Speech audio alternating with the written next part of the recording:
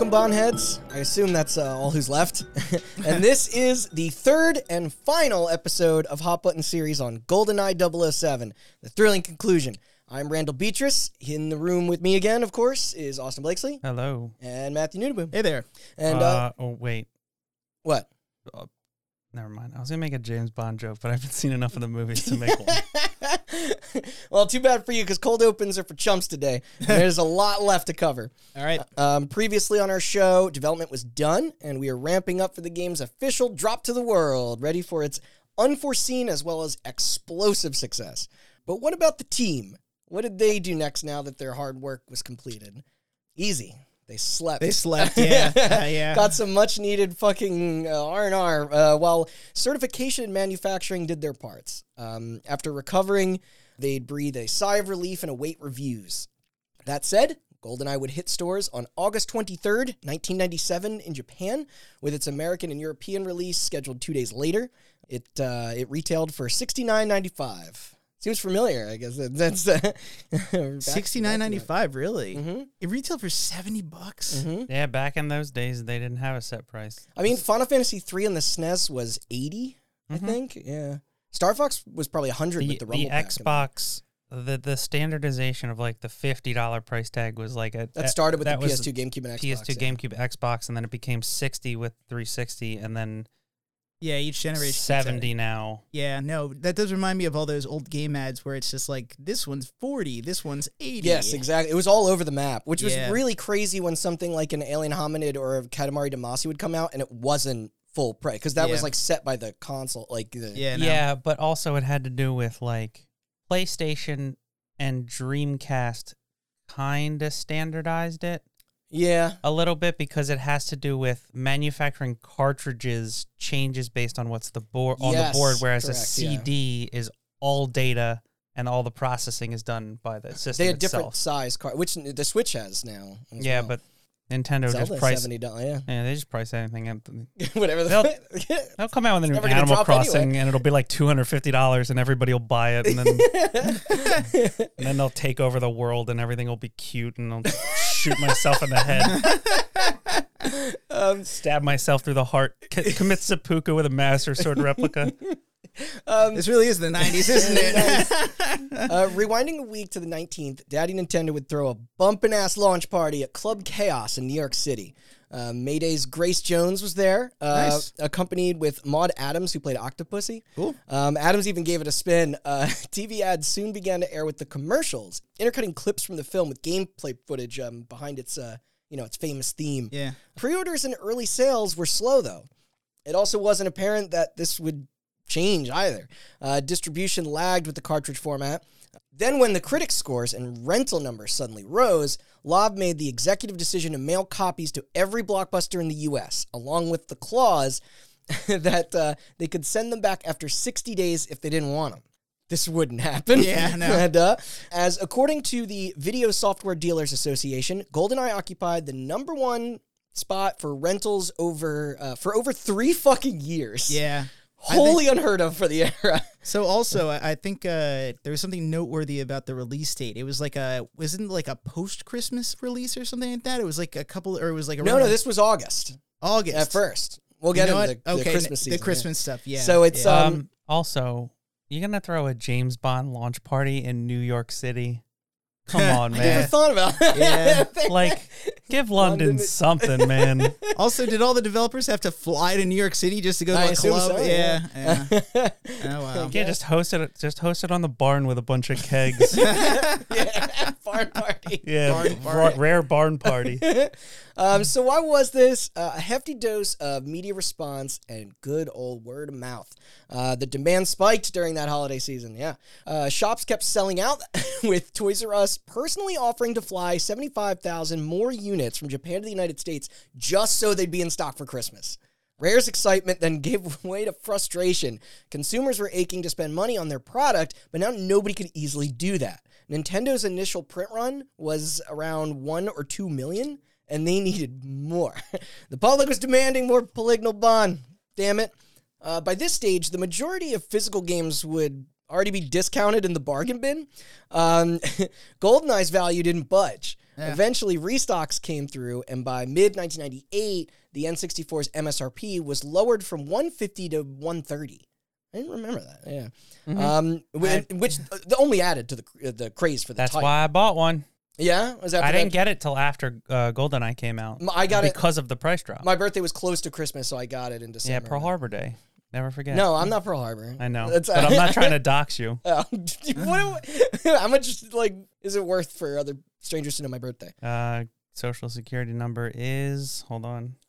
No, I'm just kidding. It's written on the back of your phone and on your T-shirt. Yeah, and that hat. Yeah, and I just walk around pushing people and then just show them the social security number. In a bizarre turn of events, their pride and joy had sold more in its second year than its first. Controllers were flying off the shelves when the multiplayer was discovered. And in 1999, it received its, quote, Player's Choice Badge. Across the company's native UK, its numbers in 99 had surpassed both 98 and 97 combined. Yeah. That was the noteworthy thing. In the year it launched, the sales were not high. It was not until the following year, when word of mouth spread, that is when it started topping charts. I was about to say that doesn't happen anymore, but I guess it does with multiplayer stuff. Not so much with single player. Multiplayer has the blessing of Realm Reborn releases. You know what I'm saying? So it's all service game. It doesn't. Also, a lot of those are free. Yeah. By the time production had ceased, GoldenEye 007 had moved 8 million copies, earning $250 million in global revenue, doubling the movie's box office gross. It ended up placing third in the N64's total rankings, just under Super Mario and Mario Kart. While this might not seem as impressive... Those are the first 3 N64 games I got. Yeah. There you go. While this might not seem not as true. impressive in 2023 standards, it was an absolute phenomenon 26 years I forgot. GoldenEye was the 4th game I got. The third one was WWF No Mercy. Yo. Game. Dig dog. I think it was I had Super Mario 64, Cruisin' USA, and Shadows of the Empire. That's a very you list. I think my first 3 were Mario, Pilot Wings, 64, and Mario Kart. That shit out. And then the 4th one I remember, Blast Corps. Which was and I don't know. GoldenEye was somewhere in there. I forget what they were at. Yeah, I think GoldenEye was first wave for me. Yeah. To commend the crew, Rare gifted every one of its 12 credited members with a special Q-issued Omega Seamaster watch, as seen in the film and pause screen. And the rewards kept coming. The bonus royalties offered by the studio granted an additional 17 cents for every cart sold, or around 13,600 pounds for each person. On the team? Yeah. Ooh. Yeah, that's right. But what about them reviews I hinted at? Edmonds was predicting a 7 out of 10 tops. Well, to take a gander at Metacritic's 100 grade scale here, it reads a 96. That's right, fuckers. A mystical prestige shared with BioShock 1, Uncharted 2, Resident Evil 4, Half-Life, and the Orange Box, Tekken 3, Mass Effect 2, Skyrim, Wind Waker, Gran Turismo 1, Metal Gear Solid 2, and Hot Button's 2022 Game of the Year winner, Elden Ring. Oh, there you go. Essentially, every outlet garnered it a 9 or higher. IGN, EGM, Nintendo Power, former podcast subject Jeff Gersman gave it a 9.7 when he was at GameSpot.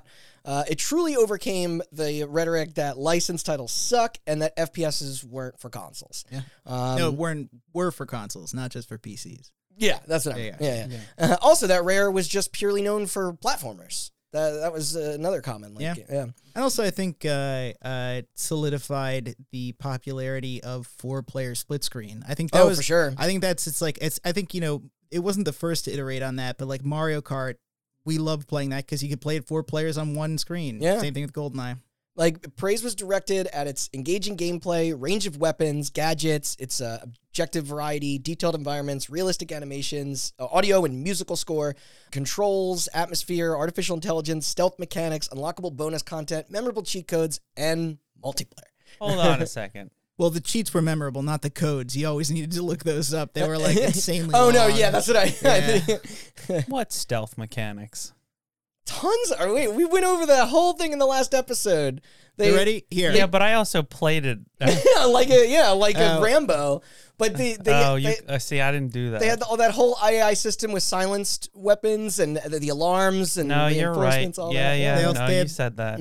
If you shoot, it creates like a sphere of noise, and then if you shoot again, it creates a bigger one, and it keeps getting bigger to track. So you got to wait between shots. You could fire. You could fire pretty much a Magnum. And then just wait and then fire it again. They wouldn't hear it. So it's just like, but yeah, that was the whole, it was basically take your time between shots and you'll attract like. Yeah, no, I was just joking because I played that game like Rambo. Yeah, I always start and then you're like, well, here we go. And then you just immediately. I didn't even think about it. I'm just like, fire this guy. And then everybody funnels into the room. You just stand there with the KF7 and just. I want to see that Bond movie where he's just like stone cold. Just like. It's called John Wick. Yeah, that's right. Yeah, that's true.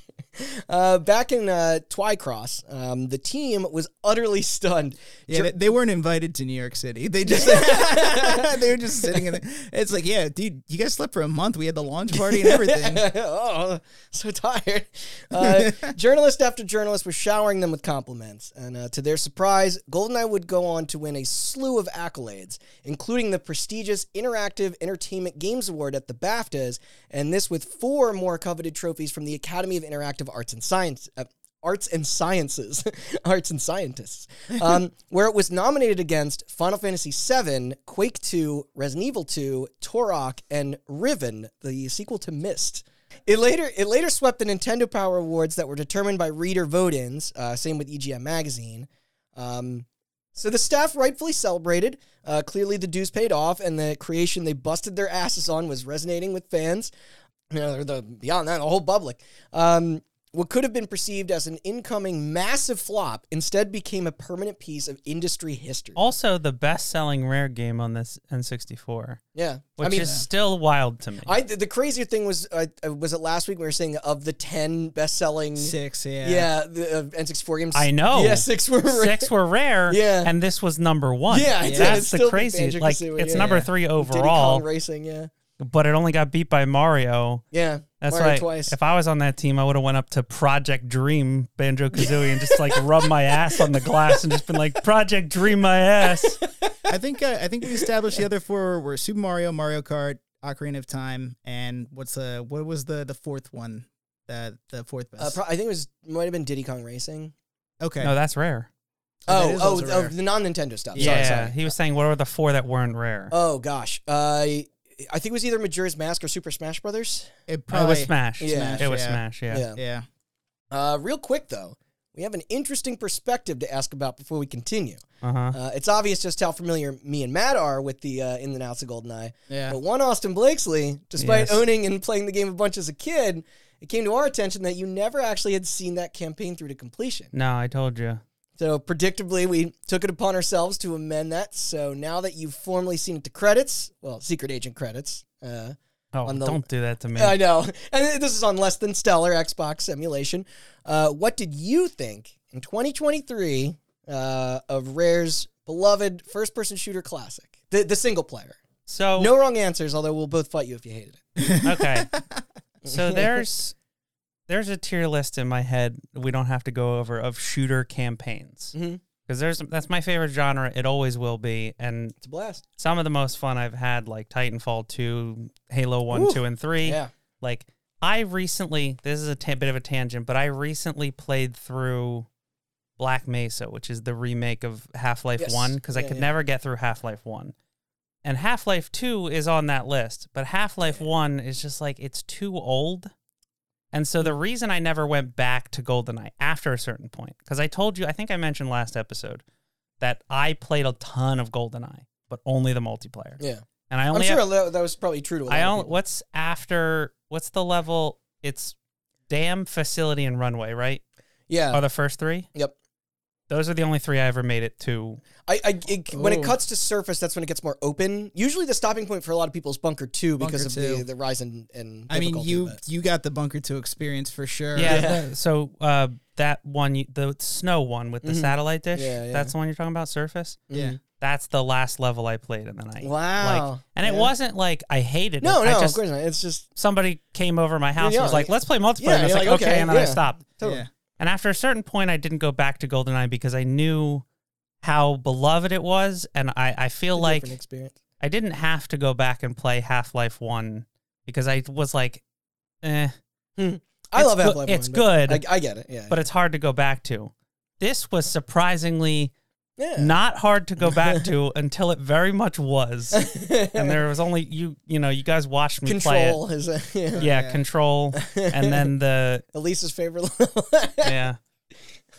That level, and then there... I think it was emulation issues. There were a couple issues with the final boss that I had, remember? Right. Oh, yeah. That was not present in the OG. Yeah. Remember when I killed him and then he dropped a grenade and I died during the final cutscene? Yes, and then Do you know how many times I've beaten that level? That is the first time I ever Oh, saw also that Matt fucked me. You remember that? Oh, what'd you do? I said, "Oh, yo, you got all the objectives I beat Control, but I missed the one objective. And when No, I left Bunker the level, 2. Or Bunker 2, Bunker yeah. 2. Oh, yeah, and you had to do it all over again. Yeah. It was you had the clipboard that you... Yeah. I forgot you opened the safe, and I'm like, oh, that's the staff list. And then it was safes. oh, well, the casualty list is just sitting on the table in the one room, and I'm like, oh, my God. Oh, the red clipboard on the ground. That is what, Yeah, but the overall, fantastic. It is... It warms my heart. I talked about this a little bit in the last episode. The decision for the auto-aim thing is perfect. Because obviously James Bond in the movies isn't Rambo running around with two machine guns. But he is a crack shot. Yeah. And so just like walking into a room and just being like... and killing like all three people. Yeah, it's so satisfying. And the difficulty... I wish we had more shooters that weren't so hyper-focused around precision. Yes, and the difficulty of the game is derived from the level layout and the objectives, not from the shooting itself. The shooting is almost an obstacle, which makes sense for James Bond. Yeah. Because it's about completing the mission. It's not about fighting your way really out. Well put. Yeah. It has issues.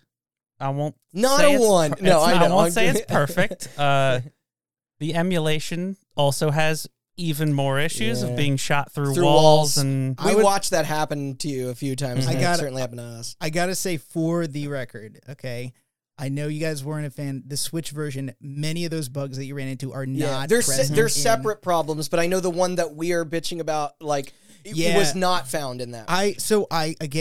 To reiterate this on the podcast, I did not understand why people were complaining about some of the bugs until I saw you guys playing the Xbox version. I was like, oh yeah, no, this is because the Switch version, aside from the fact that there's no dual analog from it, and a couple of shoot with L. Yeah, shoot with L, and there's there's some texture, mapping issues. Like it runs worse. And it's like, but beyond that, it functioned. It was fine. I didn't have the GoldenEye gong in the song, so didn't have the GoldenEye 0 out of 10. But yeah, music great. That's evergreen. It follows the movie so precisely, almost that it's wild. That like even modern games that have tried.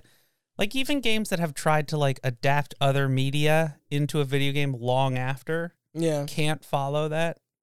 Yeah. And it's funny because you do see that happen. They're making a RoboCop game this year. Yeah. You know what it is? I mean, I think that is the advantage of the fact that, like, them being able to visit the set and take photos of the set allowed them it allowed them, like I said, it's like the objectives came after, so it's like, let us build the world this takes place in first, down to the detail, and then they did the objectives thing, and it's just like, that is like, I think that made a huge difference. I mean, I don't know if like, but I mean, I know what you're saying with just like, they did that because they wanted to do that. It's like, they didn't have to, and they did, and a lot of games don't. You play games that are like, it's very funny because we've talked about this before. It's like, you're the GoldenEye whiz, and I'm the Halo whiz. That's what my hat says. I mean, you keep too. making hat jokes. Or like, that's what my socks. Like, that's what's written on my underwear. You don't have to look anything up. You knew exactly where the things were when they dropped. It's ingrained in here. That's me with Halo. Yeah. And so when I go back and watch, I can't do math, but somebody who hasn't played Halo 1 play Halo, you almost go, oh yeah, this is kind of obtuse. But like in my head, Halo is just you're like, this makes perfect sense. Follow the perfect line. I know exactly what to do. Yeah. And so when you play games without the guidance of somebody who knows it that well, there are a lot of old games, especially early 3D shooters, where you're just like Half-Life 1, where you're like, this is a great game, and I understand why it has the acclaim it does, but it hasn't aged particularly well, and there are definitely a lot of problems like that in GoldenEye. Sure. Some of the objectives are very obtuse. Yeah. I actually think, and we'll get to the but Perfect Dark, I think, takes that even further. And I played Perfect Dark with Matt and Chris watching me, and like I love it to death. I never beat it because that game gets way fucking harder. I only beat that because it was on my backlog, and I sat through it, and it's like, one, it does chug with a call partner, but it is a lot more fun. Not anymore. It don't. Wait, what's that delicious HD remaster on? Oh yeah, 360. yeah. And so, but That's what I was playing. Yeah, I never had the Perfect Dark like in my childhood. So when me and Randy went to go beat it later on, I can remember. You didn't? No, I didn't. Oh. I didn't buy it till high school until I played it with you. Wow. And then do you remember those? You remember those levels where it's like we were just I forgot that was your first time. Yeah. There were levels where we were running around being like, where do we need to go right now? No, we were having a lot of trouble. You're totally right. Yeah. But there were parts where I was very frustrated, and there were parts I felt like I probably would have given up if I had sat down and played it by myself and you guys weren't there to, like, nudge me in the right direction. Yeah. But it is a shame because GoldenEye has this weird reputation where you ask it sold 8 million copies. Yeah. In an era where 8 million copies wasn't like the 8 million copies we have now. Yeah. Like, exactly. That's extraordinary for an N64 game. I bought third best, but I just bought 8 million copies of Resident Evil 4 myself. Okay, I mean that sold 3 million copies in 2 days. That came out recently. Yeah, but like that's now that's good. But like in the N64 days, 3 million copies would be it was unheard of, astronomical. Yeah. And like 8 million is even crazier. But it's a shame because it has the people on GoldenEye are divided into two camps, and it's like people who very fondly remember it, but are like not going to break it out now. Mm-hmm. And if you break it out now, those are the people who like stuff like performance and controls doesn't really bother them all that much. Yeah. And then you have the people who are like us who play a lot of games. And so it's like the more modern games you play, the harder older games go back to because everything is iterative. The whole industry is based on iteration. It absolutely is in the same way that it's like, going back and watching movies before they figured out how to like mix audio and stuff. But it's like, I guess it's like, for me, it's, and I mean to interrupt you, but it's like, we were discussing this a little earlier today where it's just like one of my, or maybe it's last night, but one of my least favorite conversations is the like, quote unquote, does it hold up? It's like, everything is a product of its time. Yeah. And it's that you have to be like they built it in such a way because it made sense then. Like, it's like, Yes, but there is a dividing line in my head where it's like some things can be really you have to recognize that was really good at the time and we've gotten better at making that. Yeah. And then there are games where you're like, this was special then and it's still special now because nobody's been able to recreate this. Yeah. And outside of Perfect Dark, I guess, because it's the same people. Yeah. And TimeSplitters. Because it's the same people. We stopped making that game. Game. And let me tell you, if you're in the camp where you're like, GoldenEye was really fun at the time, but it doesn't really hold up now, play it. Because it does. Yeah. Like, it's one of, it's one of the best shooter campaigns ever made, I think. Not as good as Halo 1. And I will die on that hill. We know. Okay. We know. It's okay. We weren't expecting you to get off it. So where do we go now, you're wondering? While most stories would end here, this one morphs into an entirely separate beast for the next 2.5 fucking decades. Any other release of this magnitude would simply garner sequel after sequel to chase them dollars. Problem was, everybody wanted a slice of that pie. So real quick, we've now officially reached the in popular culture and legacy portion of the Wikipedia page. Here we're going into the aftermath. Yeah. So it's and that was except for Rare. They were gearing to move on. And Nintendo did offer them the opportunity to try and recapture that lightning in a bottle a second time for the then wrapping up 18th 007 entry, Tomorrow Never Dies. Yeah. The group even visited the set again. However, as Doak summarized, they were, quote, bonded out Yeah. Understandable following all that crunch they went through. The property did see a sort of spin-off in the midst of the crave in 1998 for the OG Game Boy. This post a canceled racer meant for the failed Virtual Boy. Check out our topic on that clusterfuck. But yeah, this barely even broke into the mainstream. A handheld port would be dope, though this was an attempt at an original adventure simply called, it was just James Bond 007. So unique. It was a top-down action title developed by Sapphire, a company based in Utah that later went on under Midway to give us Rampage World Tour, BioFreaks, Cyber Tiger, the N64 port of Tom Clancy's Rainbow Six, and provide assistance on the StarCraft Brood War expansion with Blizzard. Oh, I did not. Oh, that's interesting. Yeah, supposedly it was fine, but this didn't satisfy hungry GoldenEye fans out there who are itching for more, They wanted more GoldenEye. Yeah. Nor was this pleasing any hopes for a PS1, Dreamcast, or PC edition. Just to specify, the James Bond game was fine, right? Don't say Brood War was just fine. No, I was not talking about, yeah. We don't want that smoke. Brood War is fantastic. Yeah, no. I ain't talking smack on Brood War. You just, you launch the episode. Chris just burst through the door like the Kool-Aid man. Dude, you launch that episode and be like, whoa, we got a lot of Twitter stuff. Oh. So Rareware's upper management respected the team's wishes of not returning to it. The thing was that money was still on the table. And now the newly invigorated brand was worth more than ever. The cost of re-upping that license had skyrocketed by this point. This is when Electronic, I still can't get in my locked fucking account arts, swooped in and acquired the rights to the valuable IP in an effort to capitalize on the magic. It's weird that they left all that out of the acronym. I gotta say, I do love the logic in, hey, wow, this company really made us a ton of money and made our series popular. Let's make it more expensive for them to do it twice. Well, it's like we made you guys this popular. Our brand is more valuable. I got to pay more. It's like it's like, come on. Yeah, guys. that is. Yeah. I mean, listen. I'm sure there is a logic behind it, but just from an outsider's perspective, right? But the thing about that is that the people who own the Bond license don't care if the game is good. They just care if they make money off of it, and they care if it sells. Yeah. They make more money off of the license being expensive than the game doing well. Now, I won't get too bogged down with the other games here. Ensure EA, along with MGM Interactive, hired future devs of Fugitive Hunter: War on Terror, Black Ops Entertainment to make a third-person shooter exclusively for the PlayStation 1 based off the Tomorrow Never Dies movie. It was rushed to market by November of 99, taking a fraction of the time of GoldenEye to finish, an aspect that showed. And they had dev kits. Yeah. It saw decent sales, but extremely subpar review scores. Everyone's favorite publisher would give it another whirl in 2000. This with two totally different adaptations of The World Is Not Enough. My mind was blown when you showed me this. From two different studios, and the largely forgotten 007 Racing.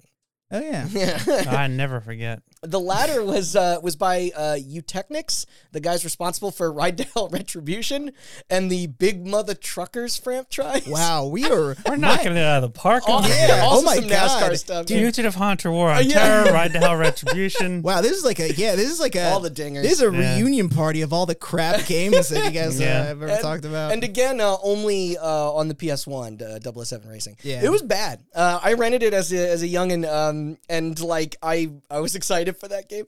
But the former's quality, however, ranged drastically depending on where you went. Yeah. This actually happened again, like years later, with Gearbox's PC version of 007 Nightfire. It was a whole different. It was weird. We covered that, I think, in the because I had Nightfire for PC. Did you?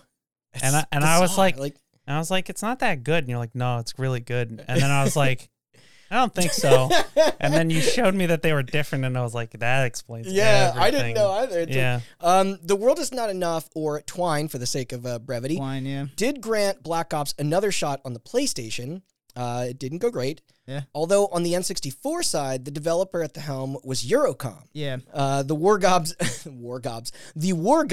and MK4 folks that later have a close relationship with James Bond since their project performed far, far better. I was going to say that name will come up again. Many times. Eurocom became like the go-to guys for Bond after that. Man, War Gods, that is a game I have not thought about since like 98. You own that. I own that. I'm fairly sure my mom found it for us at like a bargain bin, like a $10 game. And it was... That's how I played Sub-Zero anthologies. That belongs and also underneath Quest the 64 and Superman 64. Quest 64. The three best N64 games, some might say. That's, you know what?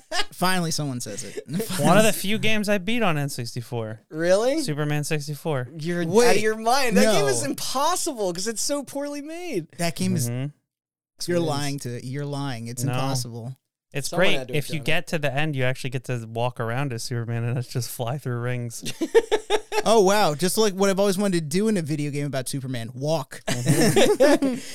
You can fly or punch. Can't do both at the same time. No, you cannot. Yeah. You also have to get like tokens in order to use your laser vision or ice breath or whatever it was. It was great. So each of these versions were first person, feeling more GoldenEye, though both had their own campaigns and features. Yeah. The 64 version sported multiplayer, higher fidelity graphics and sound, a smoother frame rate, enhanced controls, and ultimately became one of the most demanding examples of software for the system in terms of power. I was going to say, that game is impressive. And you could tell like who the budget went to here. Yeah. That this had fully voiced cutscenes, elaborate animation, even smacking us with loading screens in the process. I did play the PlayStation it's like on a one. non-CD platform. Did you really? Yeah. I remember watching you playing sluggish. I remember watching you play it, and I was like gobsmacked. Yeah. I was like, when you told me no, the PS1 version is different. I'm like, oh, and then you showed me. I was like, what? Like it's practically. Yeah. The only thing in that game that's kind of all right that the N64 version doesn't have is that you actually play cards at the casino. That's like otherwise it's such a worse sounds like a better James Bond game to me.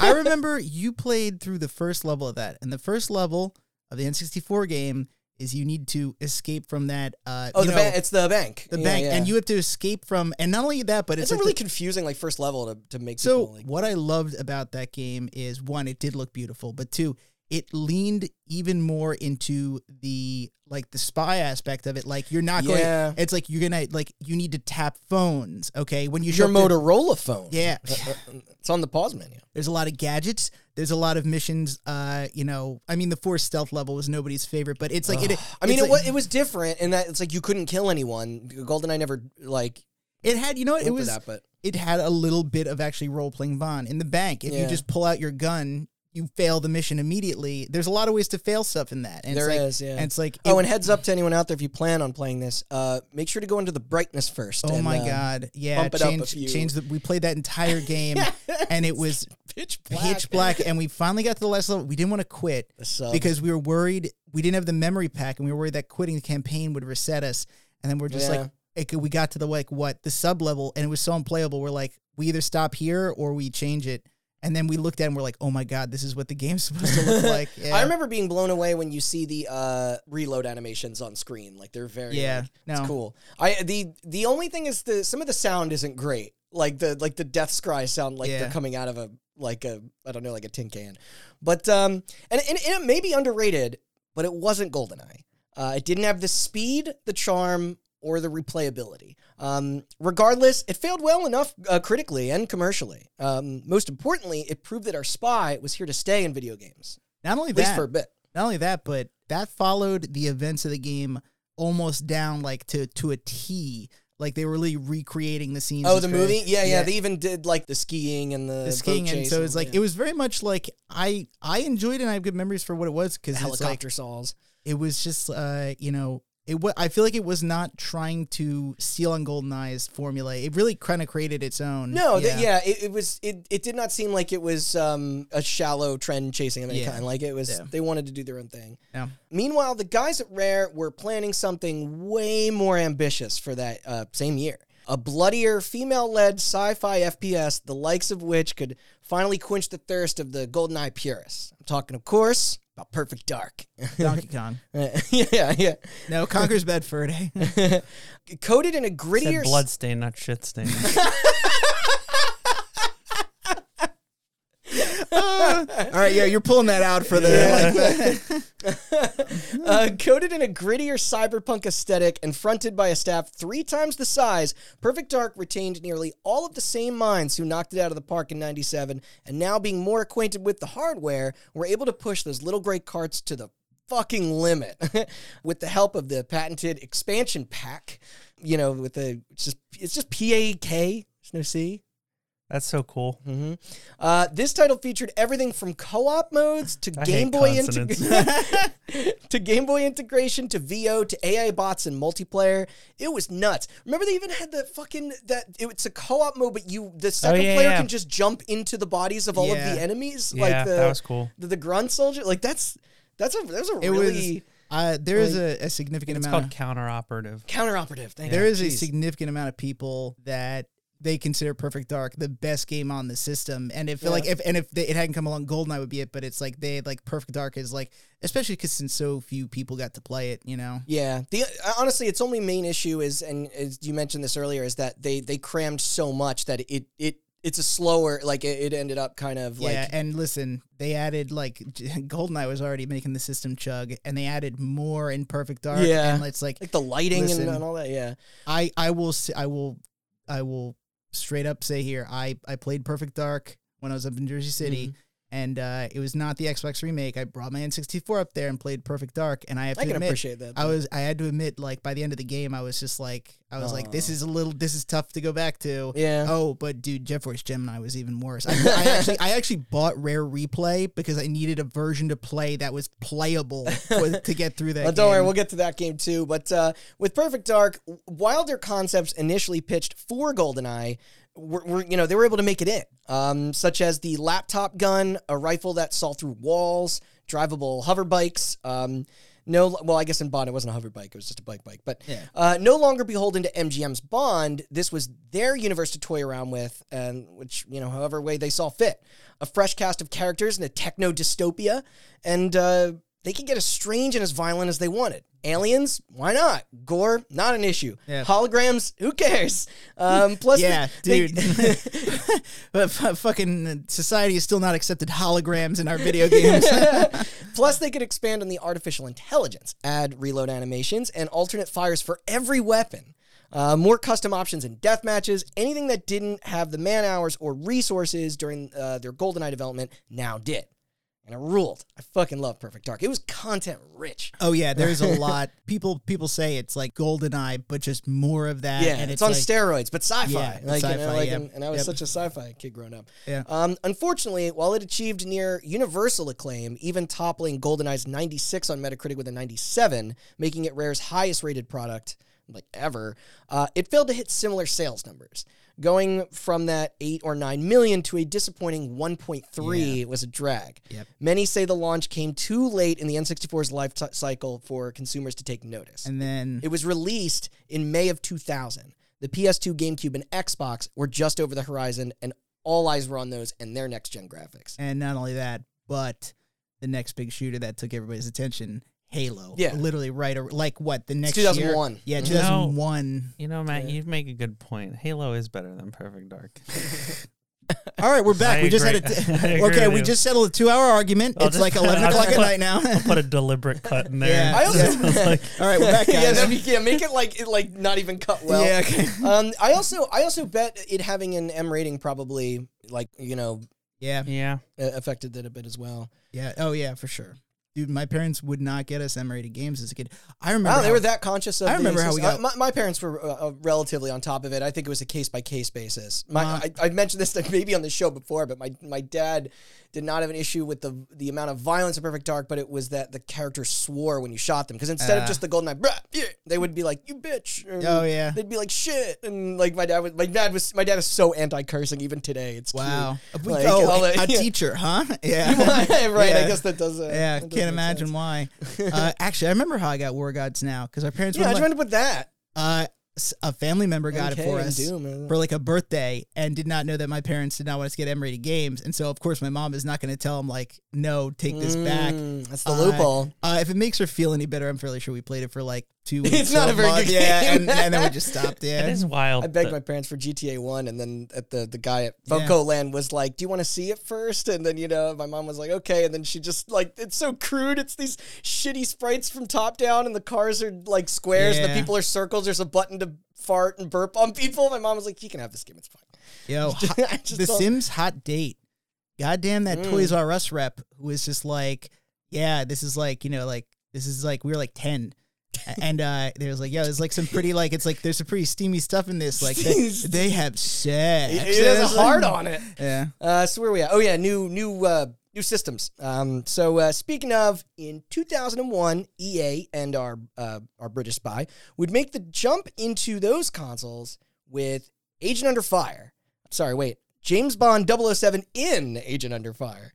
Brosnan being distracted with the travesty that was Die Another Day. Oh, yeah. Redwood Shores, later Visceral, who did Dead Space, rest in peace, chose to rework their PlayStation 2 build of The World Is Not Enough into an original action thriller plotline unrelated to any Hollywood counterpart, and omitting any known actor likeness. Yeah. It was fast, coupling its admittedly short campaign with addicting split-screen gameplay, resembling that of a Tribes, in reference to its emphasis on jetpacks and grapple hooks. Not only that, but like you could just go into the settings and just turn off low gravity, all this cool For stuff. sure. Yeah, I remember the wine cellar level. You could turn the handle and crush your friends in the wine press. Yeah, it had very much like. It had very much had like a Saturday morning cartoon feel to it. Yeah. The campaign. It was very much like a G.I. Joe type. It was super campy. Yeah. No, it was fun. It was fun. It was fun as hell. And you know what? For a long GameCube, like early GameCube, that's early. It looked good. It looked great. Yeah. And it's 60 FPS. Like, like it's, and it earned its status into many of the bestseller banners on its 3 retrospective platforms. Yep. But the change in direction with its solo levels to a more linear format, as well as its inclusion of driving and on-rail segments, met some criticism, which I thought the driving was cool. The on-rail stuff is, So ready, the driving and the on-rail stuff is perfectly fine. The problem is it made an already short campaign even shorter. Yeah. See, the thing is, Everything or Nothing has driving and on-rails levels, but Everything or Nothing is like 35. It's a long game. And so it's like, it doesn't feel like it's taking away from the memorable walking, like, on foot levels. And so it's like, the driving stuff is good. It was just, it made a short game shorter. No, you're right. Is it Agent Under Fire? Mm-hmm. Yeah. Yeah. Because didn't Nightfire had driving? It did. Too. Yeah. And I remember that they had like flying in the underwater car. Not to cut you off, because I'm sure you'll bring it up, but the Nightfire was developed by 2 studios, and I remember that Gearbox and then no. Yeah, the driving parts were developed by the studio that did the Xbox version of Agent Under Fire, and then Eurocom did the rest of the game instead of having separate studios. Okay, I actually don't have that in here. Also, Agent Under Fire was the first first Bond game that wasn't on its own engine. I believe that was either Renderware? No, I think it was idTech. Oh, it's idTech. It was the idTech. Quake engine. Oh, that would explain the fucking like how like twitchy it felt. And we went over this a little bit. Yeah. In our Valve episode, but the not to cut you off again, but the Gearbox version of Nightfire was on Source, and the other one wasn't. Right. Mm-hmm. Okay. No, I actually did. I did forget that. But Agent of Fire, like I've long since gone back and looked at that game with much more of an appreciation. Yeah.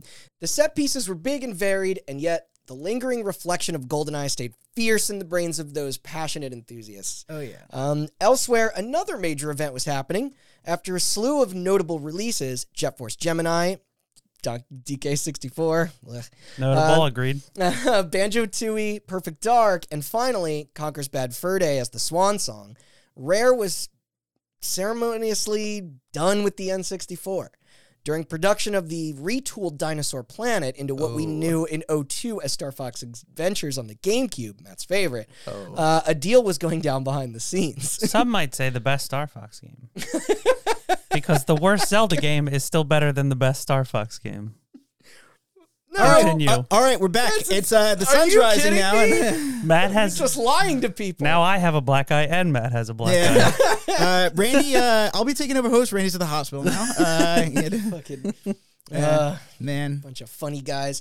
All right, so so seeing as gaming budgets began to steadily increase, Nintendo started to get cold feet when it came to supplying their sacred second party with capital. The Stampers, surprised that their partner wasn't willing to purchase the company's remaining stake, then looked to potential buyers.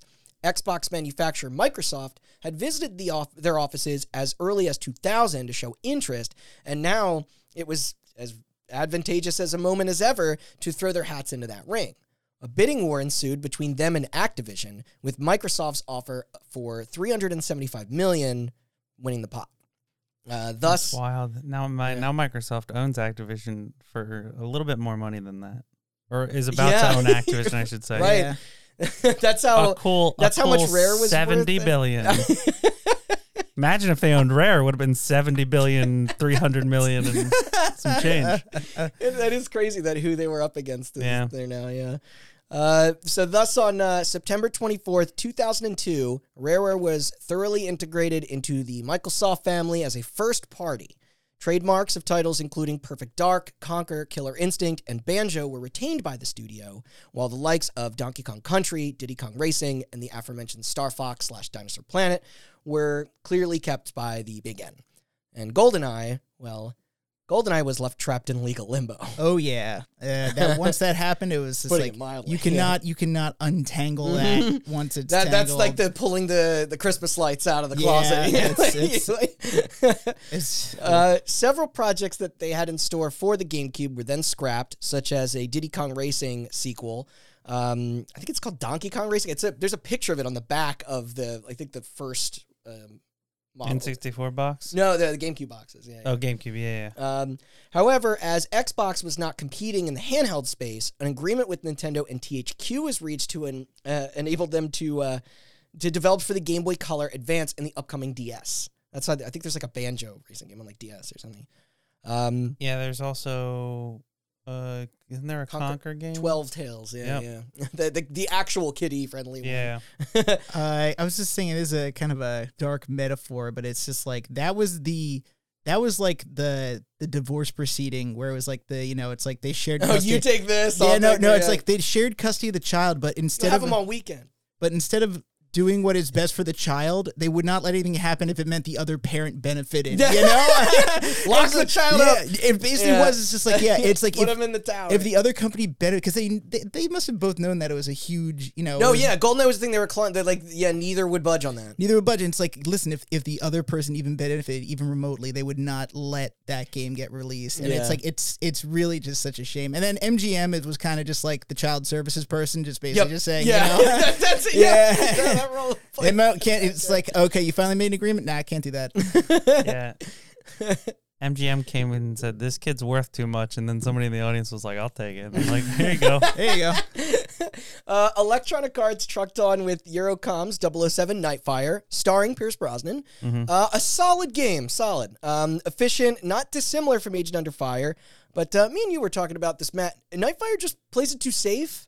It's not as weird as Agent Under Fire. No. Like, where the bullets in that game were like lasers you could dodge. I will say, though... and at the time, I remember Nightfire being the one I prefer, but going back to it, it's good. I will say Nightfire on PC is interesting because Nightfire, like I said, was developed by Gearbox for PC on the Source engine. And Gearbox at the time had a deal with Valve. They were doing, like, Blue Shift. Yeah, Opposing Forces. Yeah, Opposing Forces. Yeah. So, like, it felt like a James Bond mod for Counter-Strike or Half-Life Deathmatch. Is that available anywhere? I have a disc of it in my parent's house. Can you bust that out? Maybe if I can find it. I don't know if it'll boot on. Yeah, we gotta get none of us have a disc drive. Oh my god! I have one. You do. It's a USB one. Yeah, no. I think my last computer even had one, but this one that you helped me build, no more. But you can buy USB ones now. Like, I need to see that thing and actually hold a. Well, I guess not a controller. It probably isn't. Doesn't have a controller support now. Yeah. I didn't think so. Yeah, I mean, I think It's a damn good looking game. Like it is good looking. I mean, like the way the cutscenes are directed, like it's they wanted to finally cinematic. They wanted to finally make the Bond. Now that the graphics were where they wanted to be, they wanted to make a realistic looking Bond game with Pierce Brosnan. So it needed to be within. There was nothing wacky about it. It was very much And so it was like, I think the biggest problem with it is that once you were done the story, there was no reason to ever go back to it because it was so linear, so linear. No, like, you're very right. Once you saw everything, and it's like the multiplayer was a lot of... Yeah, it was good. It was pretty good. It was pretty good. good. That's what I definitely spent more time with in that game. Yep. But it's like, and we'll get to when Everything or Nothing came out, that just gave you less of a reason to sort of return to Nightfire. But Rare went to release... Grabbed by the Ghoulies as their debut Xbox exclusive. More British slang. Yay. Many who stuck around after the acquisition complained of the lack of trust their new parents were giving them. The punk rock days were over. This was the beginning of a shift into the desire for larger spectacle, big investments for bigger returns. To rewind a sec back to April of 1999, another key fighter had now entered our tale, and by October of 2002 had seen their landmark smash. Located out of Nottingham, England, Free Radical Design was formed by GoldenEye alumni Dr. David Doak, Steve Vellis, Carl Hilton, and Graham Norgate. Not that leaving their former home at Rare was an easy decision to make. The Stampers read the exodus as a slapper to the face. That was good. That was well done. Sneaking that in there. They claimed the reasoning for their exit was the workaholic pace, restrictive contracts, the unfair favoritism, that there was just too much to bear. Not to mention the long-ass drive to Twycross each day. Funnily enough, I thought that was funny that like when they all first started up, they were so happy about the game studio that wasn't in packed downtown London, but then by the end of it, they were like, dude, this commute's rough. That's the crazy thing is that I understand why the Stampers view it as like a slap in the face. They were like the D squad at Rare. Yeah. And like Rare is dumping all of these, not that they weren't getting support, but Rare was dumping all of these resources into like Banjo and even like Killer Instinct and like, they had to like go behind the backs of the people above them to add multiplayer, which ended up making GoldenEye the third best-selling game on the console that point, all of their games were on. They should have been like, So it's such a logical decision if you think about it that way for them to be like, we did all that. Like, obviously, Rare funded it, but if we can get the funding from somewhere else, like, we did all that, and we can do it better if there aren't people telling us what not to do. Yeah. If any, they went the opposite route and wanted to keep them closer to the chest, and rather than You know what? I think the Stampers actively tried to discourage them from leaving and forming their own company, saying like it's gonna fail. It's gonna fail. It's a tough industry. It's not like the 80s when we started. And it's like it's one thing to feel betrayed. It's another thing to literally actively put down the effort. It's a shitty thing to say, not that they were technically wrong, but it's like it's well, the funny thing is, and not that there's any bad blood. The deep irony of that, and I think we brought this up in the interview, is that Rare got sold to Microsoft not that much later, and Free Radical outlived them for far longer as an independent company. Yeah. And now they're back. I mean, it's Save it for later. Oh god, it's making me go cross-eyed. Yeah. So they stuck to it and unleashed TimeSplitters for the PS2's launch roster in 2001, kicking off the revered monkey-obsessed wacky sci-fi FPS franchise. Their follow-up with the now multi-platforms TimeSplitters 2, truly giving them the credence that they still had what it took to take on EA's Bond in the console shooter market. Hold on. PS2 launch was in 2000. I think in the United States it was 2001. Mm-hmm. In either case, I thought it was still 2000. In either case, it was launch window, I guess. No, it was launch. It was like launch lineup. It was launch lineup. And maybe I might be wrong. No, it might be 2000. It was 99 in Japan. Yeah. So they probably didn't beat us by that long. No, I think I might have just wrote it was. down. Hold on. PlayStation 2. 2000. TimeSplitters 2 was 2002, but I know that. Wow. It was March 2000 in Japan, October 2000 in America, November 2000 everywhere Europe. else, except for China where it counts 2004. 2004. And audiences responded super positively to this kind of spiritual successor to the N64 Tour de Force they had created 5 years prior. It is, yeah. It's without doubt a spiritual successor. I mean, outside of the settings and vibe, it was very GoldenEye in its approach to controls, UI, mission objective structure, and multiplayer. And the speed. It was wild because I didn't play TimeSplitters 2. I didn't play TimeSplitters 1. I didn't know why it was called TimeSplitters 2. Yeah. I played it with Matt. One, it's very proof of concept. Yeah, I played it with Matt a lot later, but like go through a level, go back. I got a demo. There was a demo of TimeSplitters 2 that I played on the Xbox, and TimeSplitters 2 had demos on all 3 platforms. They had demo And I remember playing that demo, and at the time being like, man, they just like ripped a lot off of GoldenEye, huh? Because I had no idea who Free Radical was. They actually put on the cover. I didn't. Because they put on the cover. It said like "Hair Apprentice to GoldenEye." It was like a quote from a magazine, but it doesn't actually say from the makers of. Or it does if you like look at a trailer, but like that wasn't the days. Like it wasn't social media days where I see trailers. You for saw games. the health and armor bar, and you're like, dude, they really just also right. And also, how many people go like read like heir apparent to GoldenEye? Oh, they copied him. That's what heir apparent means. It's just like who? Why not just say from the makers of? Why That's what I was saying. Why do they got to use the fancy vocab, guys? They probably couldn't for legal reasons. Yeah. But it is wild because, like, I knew a lot of people who really liked TimeSplitters, but somehow never learned that it was the GoldenEye people. Because if I had known that, I would have bought TimeSplitters, but I didn't. They didn't. Yeah, they could have leaned into that marketing way harder. Though maybe you said that their hands could have been tied. But the critics were happy, the fans were happy, and their wallets were happy. What a game! TimeSplitters 1 might have been the blueprint, but TimeSplitters 2 had polished and refined it. But plus, it opens with a literal Soviet dam level as a nice little nod. Yeah. And sorry, I could wax poetic about TimeSplitters for forever, though. I'll spare you all the sentiment. I adore these games in its run. It's great. And as daunting as it was, those dudes were psyched to be independent from either Microsoft or Nintendo to flex those creative muscles. Oh, yeah. They could take crazy risks when it came to the characters, environments, and overall comic book style. Yep. Especially when leaning hard into their signature humor. Tossing in a feature like the Map Maker wouldn't have been possible under their previous regime. Yeah, they actually developed that 6 weeks before. In 6 weeks. Oh, really? No, okay, I thought you were. I was like, just like the multiplayer. There's one guy on. It's like they just hired one guy who made it, and they didn't even show the publishers until it was done. These 4 weren't the only ones that needed to break free. Hollis's departure soon followed theirs. His excuse, though, was that he had just felt that there were no tiers above what he had accomplished within the company and looked to try his hand at something that wasn't centered around shooting. So he chose not to re-up his 4-year contract post-Perfect Dark. It broke his heart to say goodbye, but then after he'd briefly see work in Washington at Nintendo of America before then establishing Zumani. Was this an indie dev team in Cambridge that enjoyed making smaller, quirky puzzle games until unfortunately becoming defunct in 2010. Although his love of the form never ceased, he produced Aim for Love in 2013 and speaks at conferences like GDC. This was, you're saying Hollis left Free Radical after the publish. Okay, after those 4 did. I was about to say if he left Rare because he was tired of making shooters. Wow, they went back on that. But okay, after the TimeSplitters too. Yeah, no, he left. He wasn't a part of the Free Radical team.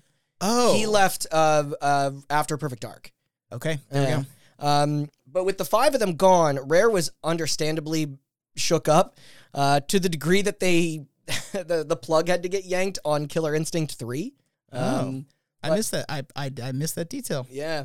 Anyway, in 2004, EA Redwood was back steering the 007 ship with Everything or Nothing, a high-octane third-person action title in the Digital Bond legacy. It had the largest production value of any of their outings yet, seeking to rival that of its film companions, so much so that Brosnan himself considers it his non-canonical final role. And I would too if I had to factor in Die Another Day. Oh, yeah, no, that Everything or Nothing is fucking rad. Yeah. It is really just, it's a shame because people will always compare it to GoldenEye. If GoldenEye didn't exist, it is the best Bond game. And it's so fantastic. Extra. Like, narrative and presentation took priority over competitive split screen. Yep. They brought in Judi Dench to portray M, John Cleese as Q, Willem Dafoe was cast for its villain. Yeah. Heidi Klum, Shannon Elizabeth, and singer Maya were they were your sidekicks. Yeah. Even Jaws' Richard Kiel made an appearance. I didn't hear you say it. I'm sorry if you did. That was Eurocom, right? Mm-hmm. Okay. No, this is EA Redwood. Oh, right. Okay. Yeah. The Dead Space people. Mm-hmm. Yeah, The Battlefront Hardline people. That is. Why'd you have to throw that in there? That is everything a game, like a Bond game, especially campaign, need to be. It was everything to nothing a Bond game needed to be. Thank you. I'll be And here they, always. and they also included a secondary co-op campaign that was tough as nails. Dude, I never got through the co-op campaign. neither. We is, tried. but you know what's funny? You're right. There was probably one of the reasons that it is not as it's not a well talked about is the fact that the multiplayer I remember was pretty mediocre. Like there was like a versus. shared screen that was like Power Stone or something. Yeah, it was an afterthought. It was because it's like, hey, you can't not have it somewhere. But it's fine as like a little throw in, but people, if you're going to it looking for that, it ain't that. And that's it. A lot of the other EA and GoldenEye, it's like they got big not off their campaigns, but because they're multiplayer. And this also was like, no, this is the campaign is where we're... Which is like, if you're the type of person that really appreciates single-player campaigns, it is an amazing Bond game, but it's not... the multiplayer is just not there. And it marks the closest in rankings that a James Bond game has come to GoldenEye with its reviews. And that includes since. Yeah, some might say the second best James Bond game to be released that year, right? Of course, EA being EA... This wasn't enough. That's why it was time to... You're welcome for that transition. Yeah, thank you. You said it perfectly. Let's say trick people. Yeah. So later that same year, another venture was brewing. Soon to shamelessly take a shit on the GoldenEye name with GoldenEye Rogue Agent. Oh my God. That'll get them. Developed by Electronic Arts' internal team in Los Angeles, formerly DreamWorks Interactive, later Danger Close Games, Rogue Agent had fewer in common with Rare's GoldenEye than TimeSplitters, and that wasn't even the same IP. What else did EA LA do? What else did EA? I know what they did. I'm setting you up. Wait, are you? Yeah. Oh, okay. Well, I know what... Oh, no, okay, I do have it here. Okay, so in this, you took the shoes of an antagonist named GoldenEye? Yes. With a golden eye? That was my favorite part of the movie. Yeah, and he had a pet bird that was a GoldenEye, like the actual species I always think of of bird. the fucking the bit from the giant bomb thing, and they're like, GoldenEye. And it had that, right? I never saw it. There was like that lady you could kill her with their legs, and then like remote mines or briefcase that could turn to a gun or something. It's just like a bunch of executives. And I guess you're paired up with the series' most epic baddies, like you like Blofeld and Goldfinger or whoever else to eradicate MI6, and it also sucked. It like some of the dual wielding was kind of neat, but that was pretty much it. The best, Bond dies, and I think the first level or something, or unless it's a VR, I blocked that all out. The best thing about GoldenEye Rogue Agent was the gun that shot sticky mines that they brought back in Halo 4.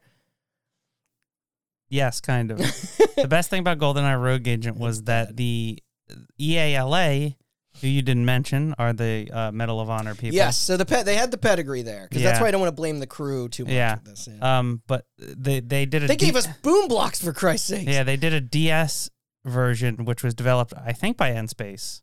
Oh, it was. Yeah, the Geist people. Yep. And it was like there was like a prototype build of like a Halo on DS. They used the same engine. They were going to make a Halo for DS as a part of the like Microsoft doesn't have a handheld and Nintendo does thing. They were making a Halo for DS. Look up footage of it. Like it's like a prototype on the Rogue pitch Agent. Thing. It's out there. That's the best thing that Rogue Agent ever gave to the world. I swear to God, you guys are encyclopedias of game. I don't understand. Also, it had download play on Yes. DS, so if one person had a cartridge, you could still play it with like 10 It is other also people. infinitely better than the console version of Rogue Agent. It totally is. But yeah, I was obviously, for those of you that can't tell, I was being sarcastic. So I bought a copy of Rogue Agent for the original Xbox a few years ago as a joke, as a continuous part of this bit. And then I made Randy sit down with me to play it. And when I tell you I could not get through the first level, that game is absolute hot trash. It's real bad. It's so bad, and it makes no sense because it's the people that made Medal of Honor. I know, and the it has nothing like. It's also going to get worse from here because the Activision. Yeah. The jokes about like, oh, it's the character's name is GoldenEye and he has a golden eye. Yes, that's funny. That is not why the game sucks. The game sucks because it is a terrible shooter. It's like that. Yeah. I remember. So it feels awful. I remember actually trying this out with you when you I got it as a Christmas gift. I remember watching you play it, but no, I actually sat down to play it when you it was at Warwick. And that's when I bought it. Mm-hmm. Yeah. And that's the first time I really sat down and played it. And I'm sitting here thinking, it's like, listen, I've played a lot of retro titles, frustrating games that really stretch your patience. Like truly, I'm like, it's like if it's worth it, even if it's mediocre, I'll get through it. And I got to like the second or third level, and I'm like, I can't do this game. It was so bad. And that is like, and I'm just saying, it's like, I feel like I set a pretty high bar for like getting through frustrating games. Hint, hint at another title that you will bring up later, and it's like. You couldn't pay me to get through GoldenEye. It's part of the Randy series of failure, which I bought them all and made him play them all because it was. I'm sure we'll get to the other part of the Randy series of failure, and then the third one was Lair because you're a big Factor 5 fan. Yes, yeah, I was. So EA was clearly the culprit here. The misleading label was their last-ditch resort to sell a middling game with an under than ideal budget, and pipelined it to just get it out the door for the holiday season. It doesn't make sense because you already released a good game. Why do you need to release two? The license was expiring, so they had to get them both out. And okay, that makes sense. And it's whatever target demographic they thought they could fool by piggybacking off the N64 staple did not work in the slightest. Consumers and critics rejected the notion, making GoldenEye Rogue Agent the worst performing product in the 007 library by this point. Yes, but any performance it has was based on that trick, I think. Oh yeah. Yeah. They tricked you. Yeah. Well, they tricked my dad. They tricked me. Yeah. In fact, the failure was so catastrophic that the publisher would toss the license to Activision. Although From Russia with Love was already still in development at this time. An EA title? Yes. It was released as an EA title. But that was like it was funny because I think Activision got the rights and then From Russia with Love actually came out after because it was. They had to which actually makes From Russia with Love. From Russia with Love's not bad. It's the same concept as it's like Everything or Nothing, but it's like reskinned as a. It's still Redwood. It is, So it plays well and it looks sharp. It has it's just they didn't have enough time to like. Or enough freedom, I guess, creatively to get as crazy as everything. I imagine Everything or Nothing. Like there's a level where you become a rally car racer in disguise. Like I imagine, can't do that. I imagine they had like they were working on it, and then the license expired, and they were just like, "You have this much time to get it out, or you'll have to cancel it." But considering what they were going through, like it came out like pretty well. Like, it's not a bad game. Yeah. It's an ain't fucking Rogue Agent. And so back to one last thing about the Rogue Agent, because I think you even marked this down in the book. But Free Radical. This is when I started marking stuff. Yeah. Hot off the coattails of releasing their unique and the superpowers-driven stealth title, Second Sight, was now aligned with EA, before it was Eidos and Codemasters, to help distribute the third installment in its kick-ass TimeSplitters trilogy, Future Perfect. My personal fave. But in a cruel twist of irony, the ex-GoldenEye squad was facing a severe lack of advertising for the game as Electronic Arts had chosen to spend the money promoting Rogue Agent instead, forcing the lackluster critical reception that in turn, caused negative press to surround it.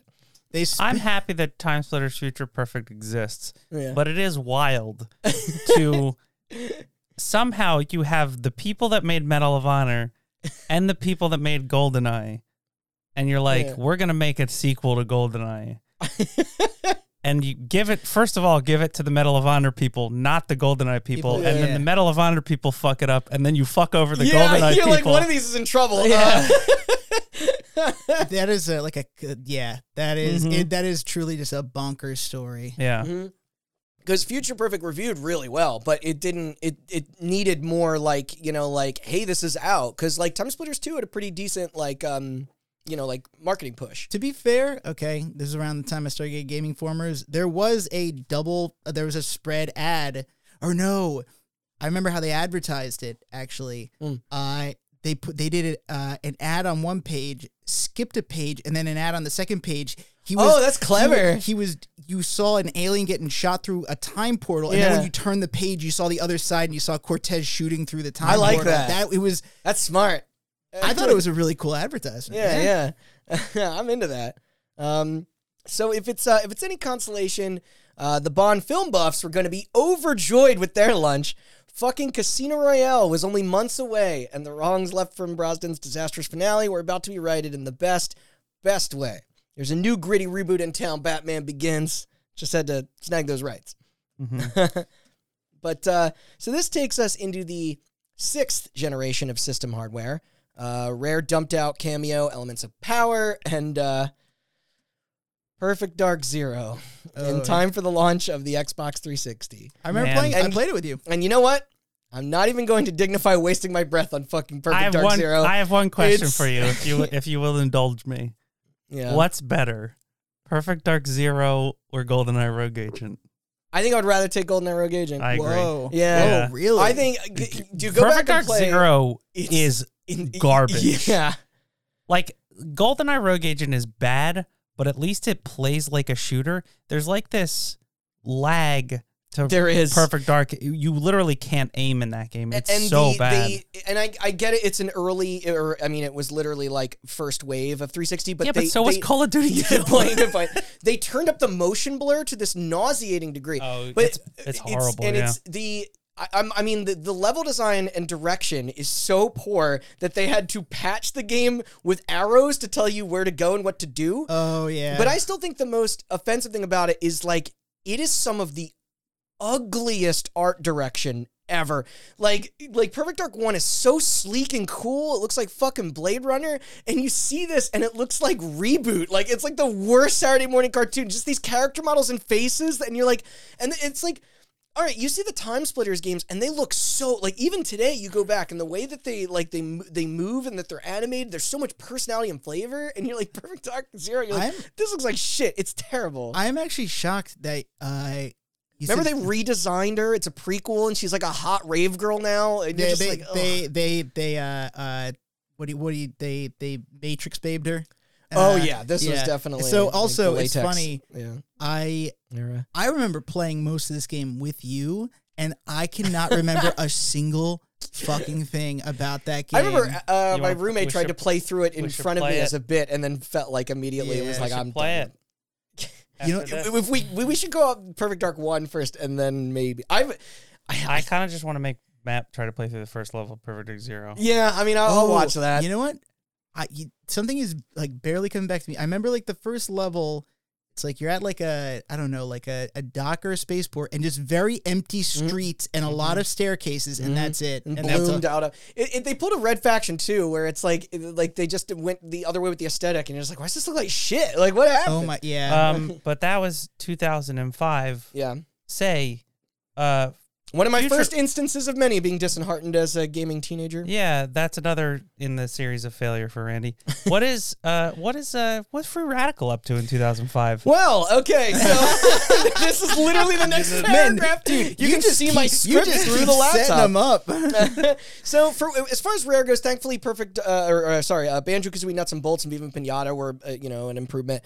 But Free Radical would soon experience their downfall as well. The much anticipated quote-unquote Halo killer for the PlayStation 3, Haze, was lambasted upon its release. Not even Korn could save it. Video games are a religion. And perhaps one day Haze is the shit. That mess will warrant its own episode. It's because I think you bought a copy a couple of years ago, and that was I told you I bought the whole Randy series. You of failure. did, yeah. Because I also bought a copy of Lair. God, we did that the same night. Why did? Because I don't like you. That's why. Oh my god, Haze is oh man, awful. It is awful. But conceptually, it's so weird. Like, have you ever actually? It's about you're like a gung-ho soldier who's on this yes, rug. Matt was there. Okay, you were there. It's like that Black Mirror episode. Because the three of us switched off. We were playing co-op and we switched off. It's really bad. I did block this out. I remember we got to the part with the vehicle, and you're just like, God, this feels... Oh, yeah. No, I always, and I bring this up to you guys all the time, I will forever mix that up in my mind because I also watched you play a game around that time with a similar cover, Time Shift, and every time I think Time Shift is great. No, and that does have the exact same cover. It has the exact same cover, and every time you guys talk about Haze, I think about Time Shift, and I'm like, it seemed okay, and it's like, no, wait, that was Time Shift. Okay. Time Shift is crazy because they made a demo for that game, and then they threw it all out and started over. We only played one worse shooter that night. Was that Rogue Warrior? Was that the same night? No, Rogue Warrior was the same night. And I would argue that Rogue Warrior is a better shooter. I wish I had been there that night because when you started playing those clips, dude, that episode made me that game is up your alley. Later that night I made Matt co-op the first couple levels of Aliens Colonial Marines with me. Oh yeah, okay. Which we also did an episode about. And Duke Nukem Forever. Mm-hmm. And hey, stay tuned for Daikatana because that's coming up too.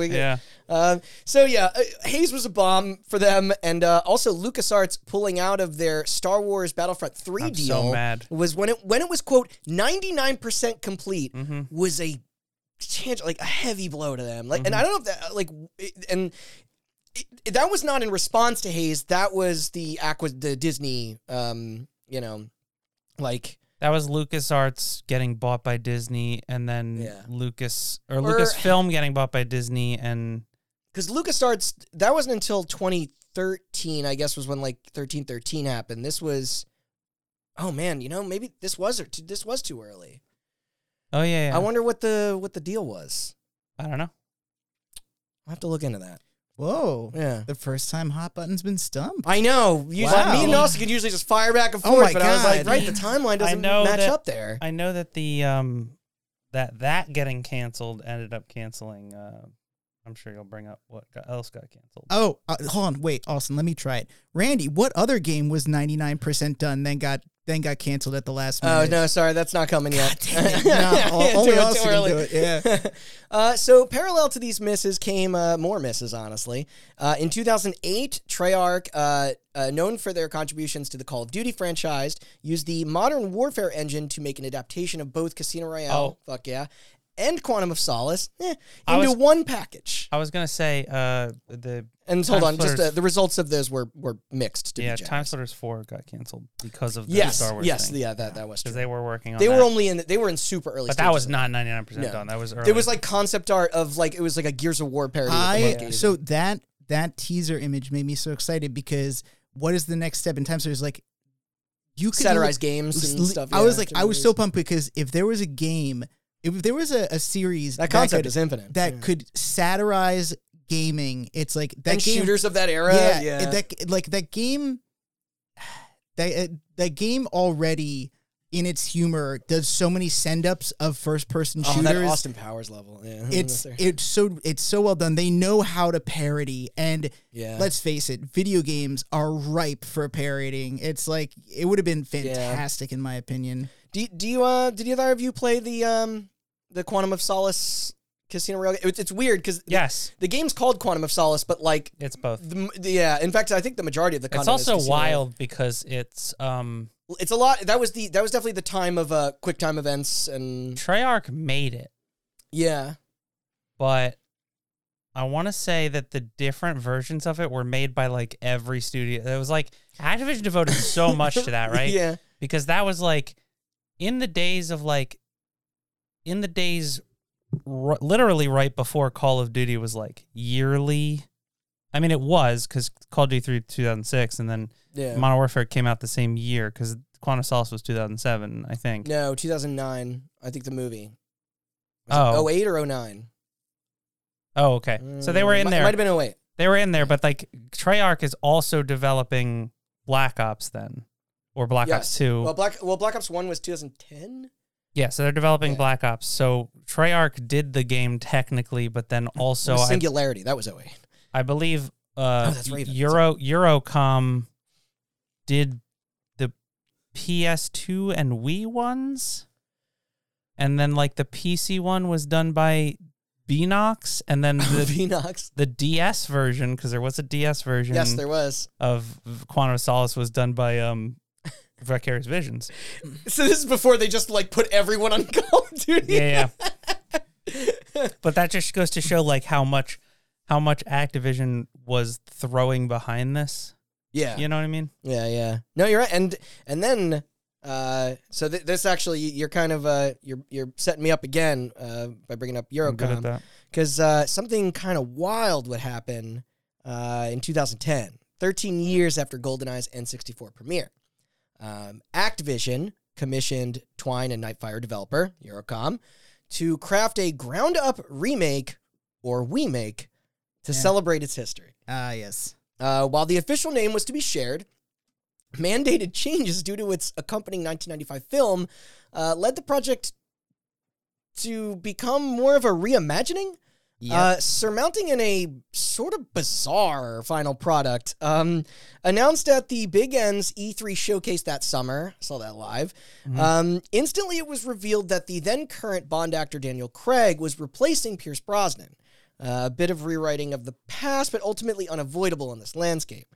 I mean, if they rebuilt that game from the ground up, and the only change was that it's a Craig model and a Bond, and instead of a Brosnan model, it'd still be weird, but they went. It's not even that. Yeah. They also the story. It takes place in modern day with modern day technology. Well, you know what? I'll let you get through your bit about this, but I. Oh, don't worry. I'm gonna give you. I mean, I'm giving you both the floor in a minute or two. So get ready. So, not wishing to inflate impossible expectations when compared to the 97 one, a select handful of elements were recycled, while others were modernized to a fault, giving us the COD clone that we would eventually see. The tone and artwork were grimy, weapons were altered, health was regenerative, lame. The gadgets were mostly consolidated into a smartphone, lamer. QuickTime events were inserted, the lamest, and navigating the level paths was hugely linear. I mean, effectively going against the design method of the original. No, it was pretty much walk to scripted event or arena fight, and then the explosions were there, the split screen was there, but the heart wasn't. Now, obviously, this endeavor wasn't as desperate as Rogue Agent. The effort was present for sure, but as Elise put, it felt corporate, less like the work of human beings. Like the same human beings who back at Free Rad were consulted on the matter and even began development prior to negotiations getting carried over to Eurocom. At any rate, it performed decently, obtaining alright scores in sales. There are defenders of it out there. I am not one of them.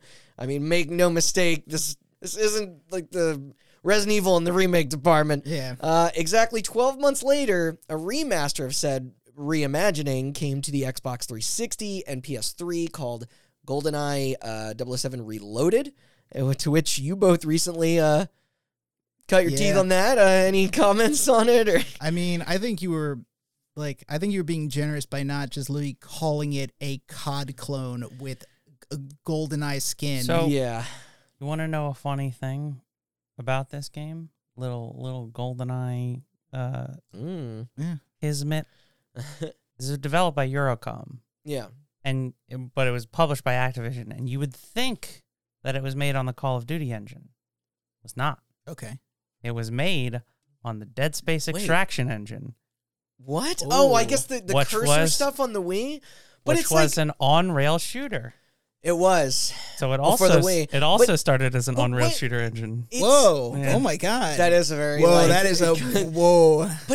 the text is the same from Call of Duty. Like it's like it's got a lot of Call of Duty in it. Yeah, like it's even the some of the death animations are the same. Like it's so I can double check this, but it does the breach and clear thing that Modern Warfare does when it slows down when I believe Eurocom may have also done the Wii versions of some of the Call of Duty games on that same engine. I would not be surprised. Listen. Okay, they converted engines just to port over the Call of Duties? Oh, no, they didn't. I also got to point out that game, the first 10 seconds. At least they had a Deadmau5 song in it. That was cool. The first 10 seconds of that campaign are so promising. Oh, yeah. It does the camera. It swindles the hell out of you because I can recount in my head Matt's playing through the first level of this, Because it does the camera pan thing. It does the swoop through the dam level, and then even you goes see Daniel Craig, and it goes behind his head. Yeah, and it goes behind his head, and then that's where the similarities end. Yes, well, no, that is like that that's as far as first it goes. area with like the tower, and the sniper, and the bridges, and like those look the same. Yeah. And man is just like the okay, and then you go through that tunnel, and it changes. Yes, yeah, but it changes. It's all corridors. It changes slightly. And the changes get worse and worse and worse. And I remember Matt being like, okay, so it's like Call of Duty and they changed up quite a bit, but it still feels like damn. And then you get to facility, big air quotes on facility. Yeah. And it is like, from that point on, Matt was just like cursing at the screen every time he recognized something. Yeah. Because there are bits and pieces of GoldenEye thrown in, and anytime you recognize something, you're like, this is in service of nothing. Yeah. Like I tapped make out a new of game. of the Wii version. I know we were just talking before starting recording, Austin, that we both have that gold, controller, the classic controller, and I was excited for it, even though I was kind of pushed pretty far away from the Wii by that point. But like, it didn't even like inspire. Like, so you both like finished it. How far does how closely does the story like stick to the Not movie really. or the Not game? really. Like, I would say, other than having like, here's your stand-in for Ormov and Natalia, they have the same name, but they don't look like them or act like that. Like, it's and it's basically I saw the tank level and it looks like fucking Terminator Salvation. What the hell is going on with the? I would say basically they essentially just ripped some of the iconic assets and locations and the characters. I'm and sure just, like the stealing of the EMPs works, but like they can't do a fall or rise of Soviet Union thing. In primary that, right? Like primary example for you. They take objectives from the original GoldenEye, single object like a line of text that's like blow this up, destroy the satellite, destroy the and they turn that and they take it and they turn it into a chunk of a Call of Duty level and then stitch it together in this weird way that it makes a whole Call of Duty level. So like in Runway, when your objective is get the key, get in the plane, blow up the missile launcher that's going to stop you from taking off, and then you get in the plane, you beat the level. Literally, the blowing up of the missile launcher is like throw a mine or shoot the tank at this missile launcher that's like right above the plane. It takes 2 seconds. In that game, you're literally like you're in this weird nuclear silo that looks like a Call of Duty level.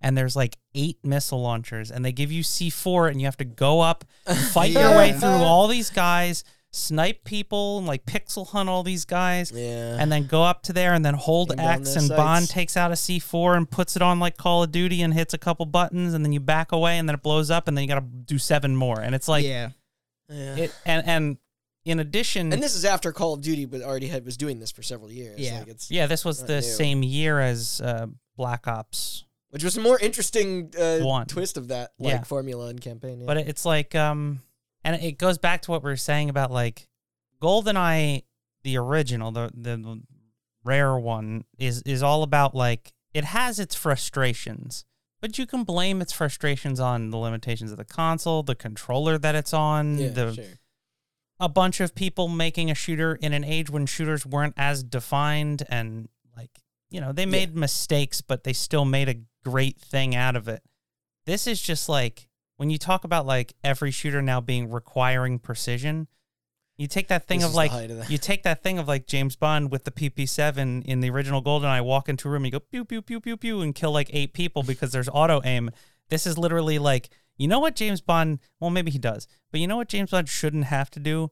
Crouch behind a box and pop up and shoot a guy in the head perfectly, and then crouch back down and wait for his health to regenerate, and then pop back up and shoot another guy in the head. I watched you guys get to the back half of that, and it's so cold. Like, it was like indistinct. Like, nobody would walk in a room and be like, "Oh, that's GoldenEye." Like, it's in the first level or two, it seemed boring. There are parts where you can be like, "This is GoldenEye," and then by the end, that's what the thing is. Like, the story gets so unrecognizable. The environments get so unrecognizable. Like, you have these environments that are based directly on the movie, as reference, and you're remaking the game that is so close to the movie, and you just go, nope, throw that all out and start over. There's that one level where it starts out, you're at a weapons conference, and then you go on a boat, and I don't remember why. Oh, meant to be frigate. Oh, that's meant to be frigate. Yeah, that is it.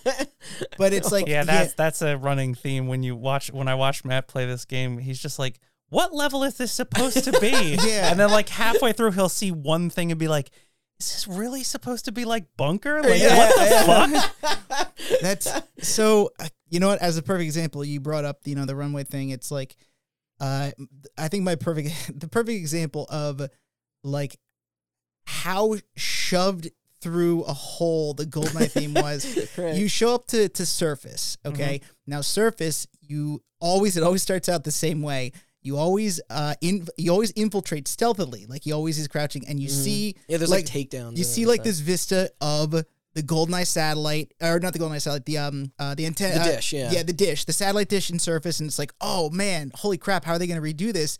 And then it starts out for like, it's like the first maybe like 10 minutes of level, it's like stealth, but almost immediately, like 10 seconds into the level, it's like, Bond, another army has arrived to take it, and they're like tanks start driving by, and there's like armies of soldiers walking by, and you're like, oh my god, you can't make this game if there's not just a massive firefight. Yeah. And I'm just like, and then halfway through, literally, I can just summarize the formula of that entire game. Bond infiltrates stealthily for like 1 minute, something goes wrong, and everything is it's a firefight. Was that game that long, or did it just feel long? It was long. It was long. God, probably long. I think then. It was pretty long because each level took like maybe an hour, like or so. That's the thing is, there are less levels, right? Because they're in GoldenEye, there are what, 20 levels? Yeah, 18 besides the 2 that you unlock. Mm-hmm. But like, I think this has like a Call of Duty length campaign, so it's technically longer because there are 18 levels in GoldenEye. All of them are they're pretty short. Even if you do a bad job, most of them are beatable in under 10 minutes. Yeah. So that's true. It's like what, 3 hours if you do a bad job and play through the whole thing, and it's like, whereas this is like, oh, it's only 12 levels now, but each of those levels is like drawn 45 minutes to an hour and a half. Yeah. Yeah. It's such an odd like pitch too. Like it's like there's so many degrees of separation. It's like I can't think of another time that this has happened before where it's a game based on a movie. Yeah. Like it's such a like it's if I could describe the formula of, how it's like, what do you call it? GoldenEye, the first one is broken up. There's like levels, but there's like kind of like chapters. Like chapter 1 is Archangelsk, and chapter 2 is Severnaya. Basically, you can split the game up into those same chunks, but it's always the same formula. You show up, you stealth your way through like the first half of the first level.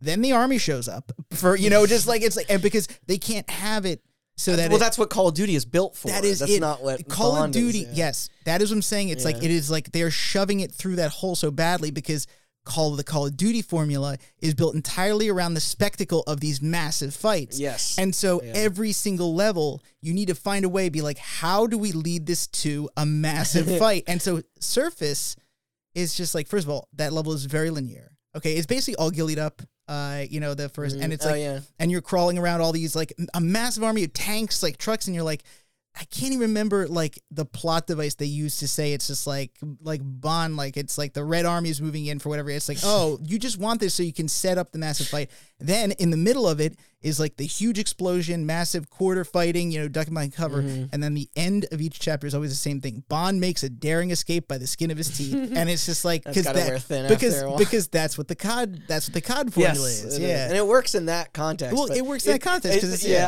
I just started picturing like if assets got left in by mistake, like you just pick up an M1 Grand or a guard shouts something in German out of nowhere. Yeah, and it's there was a time where I was thinking about Bond games, and I was laggy online. If I'm talking about that, no, I was gonna say I actually forgot.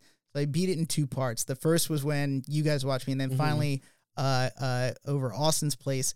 I forgot I had beaten the game. I had to remind myself. I'm like, I have achievements for this. Yeah, I'm just like, man, I only got up to jungle, and then I sat there. I'm like, no, wait a second, I beat it. Much it just got pushed. It just was so, dude. It was so forgettable. Yeah. It was.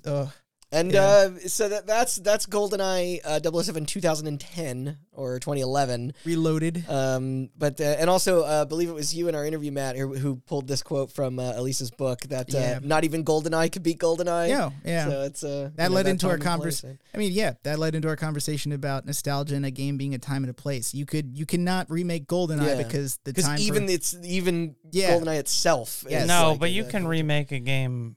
Oh, yeah. And make a new time and a place and not make a piece of shit. Yeah, well, that's why I said, Resi and yeah. Other studios have done it and are continuing to do it. Yeah. So yeah, that game was that game. It's a thing. So why not just re-release the N64 version? The Wii Virtual Console shop was slaying it. What's the problem? I mean, heck, what if it were even updated to a current day standard? Well, this almost came to fruition back in 2007 for GoldenEye's 10th anniversary. Rare had begun to construct in secrecy a tried and true remaster for the popular Xbox Live Arcade service. Yep. Unlike the remake, the gameplay was to remain intact, while the textures would receive a slick update with the frame rate running at a buttery smooth 60 frames per second. A toggle on the controller was even built in for players to conveniently switch back and forth from each graphical display type at their leisure. Online multiplayer with extra maps from the campaign were introduced. It was perfect. It improved but faithful at the same time. It'd purely be it. Something to stop the countless requests. Alas, with only the last of the bug testing phase left, the project was sadly terminated. Disputes between the overlords at Microsoft and the notoriously stubborn Nintendo, combined with Activision and the film licensed holders at Eon Productions and Sony Pictures, halted any such pitch to see the light of day.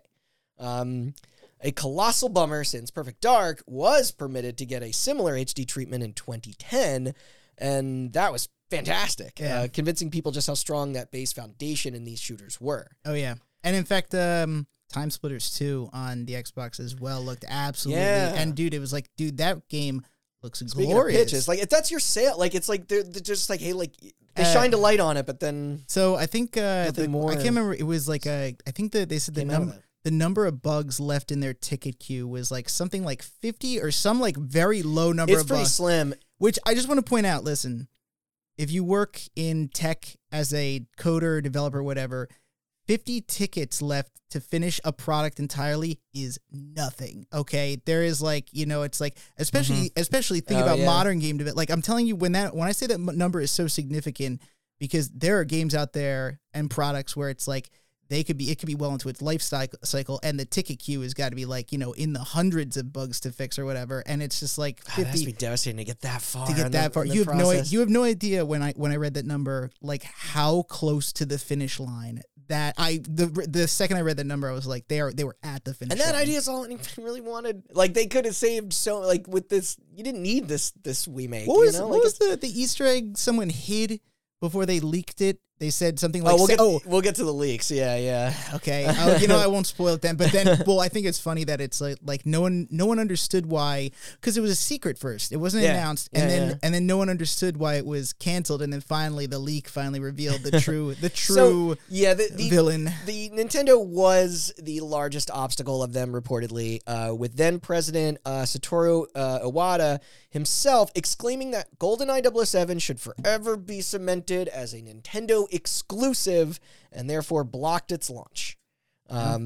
Rumor is that Eon in particular wasn't exactly gunning for it too, because of having to manage its tenacious mid-2000s brand identity with the Craig cycle of Bond merchandise.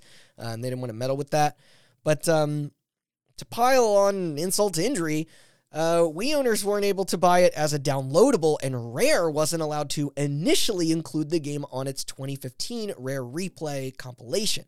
Apparently, work was already in progress for it to be there, but seeing as the studio didn't technically own the likenesses to those characters, the reps were advised to say no. More on that in a minute. And somebody internally wasn't satisfied with that answer and quietly posted on the internet, the online, the completed making of video that was produced in the same vein as the other titles featured in the collection. Yeah. I didn't see that. It's on YouTube. So, and it's crazy because it's like the same like style, like format. Like it's like you see like that like oh they're sitting down with the same people at the same sets, but so it's like they're ones on that are actually on there where they discuss like Banjo-Kazooie and Perfect Dark and whatever and Conquer, and then it's like, oh, there's a GoldenEye one. Like it's like that they were pretty convinced that it was like this was gonna work out, and it's almost like reaching like it almost reaches farcical levels.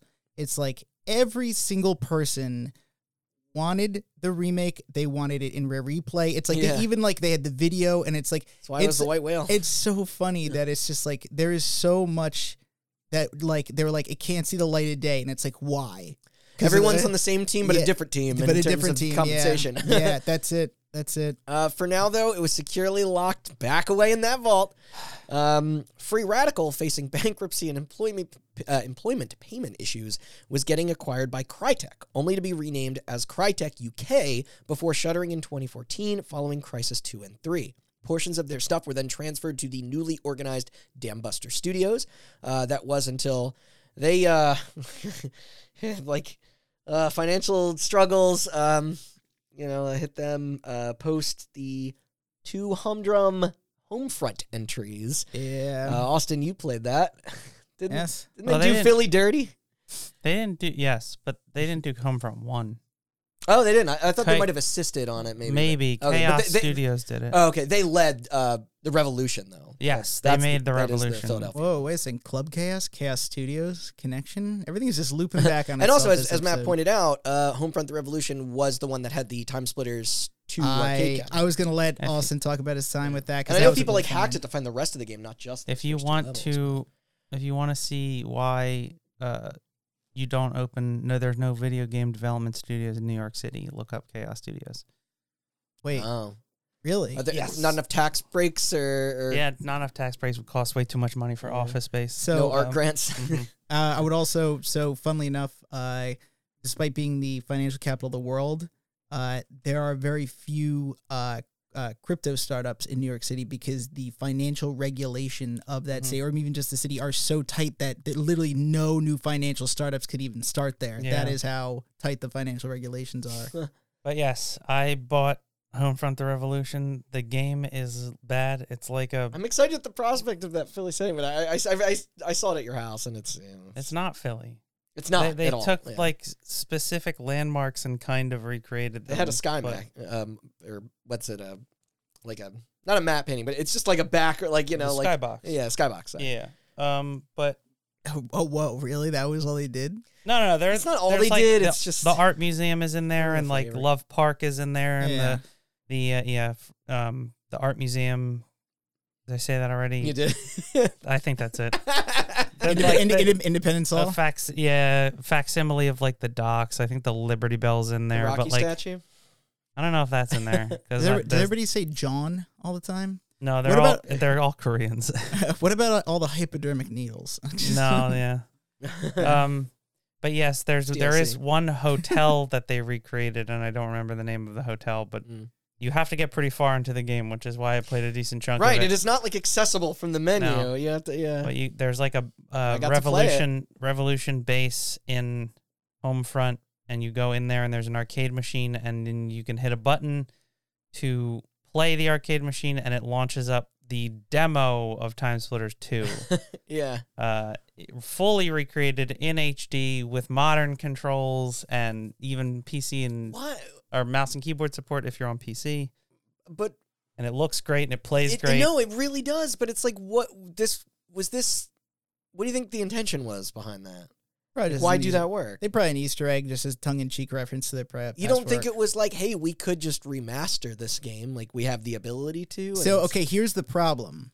I bet that would have worked if it weren't buried in Homefront 2. Yeah. Deeply in the, if they wanted to do that, it wasn't even advertised until if they wanted to do that, it's like put it within the first hour, and then it's like even like how many people even bought Homefront 2 that got that far in the game? Yeah, you know? It doesn't. Question. I think I redboxed the first one.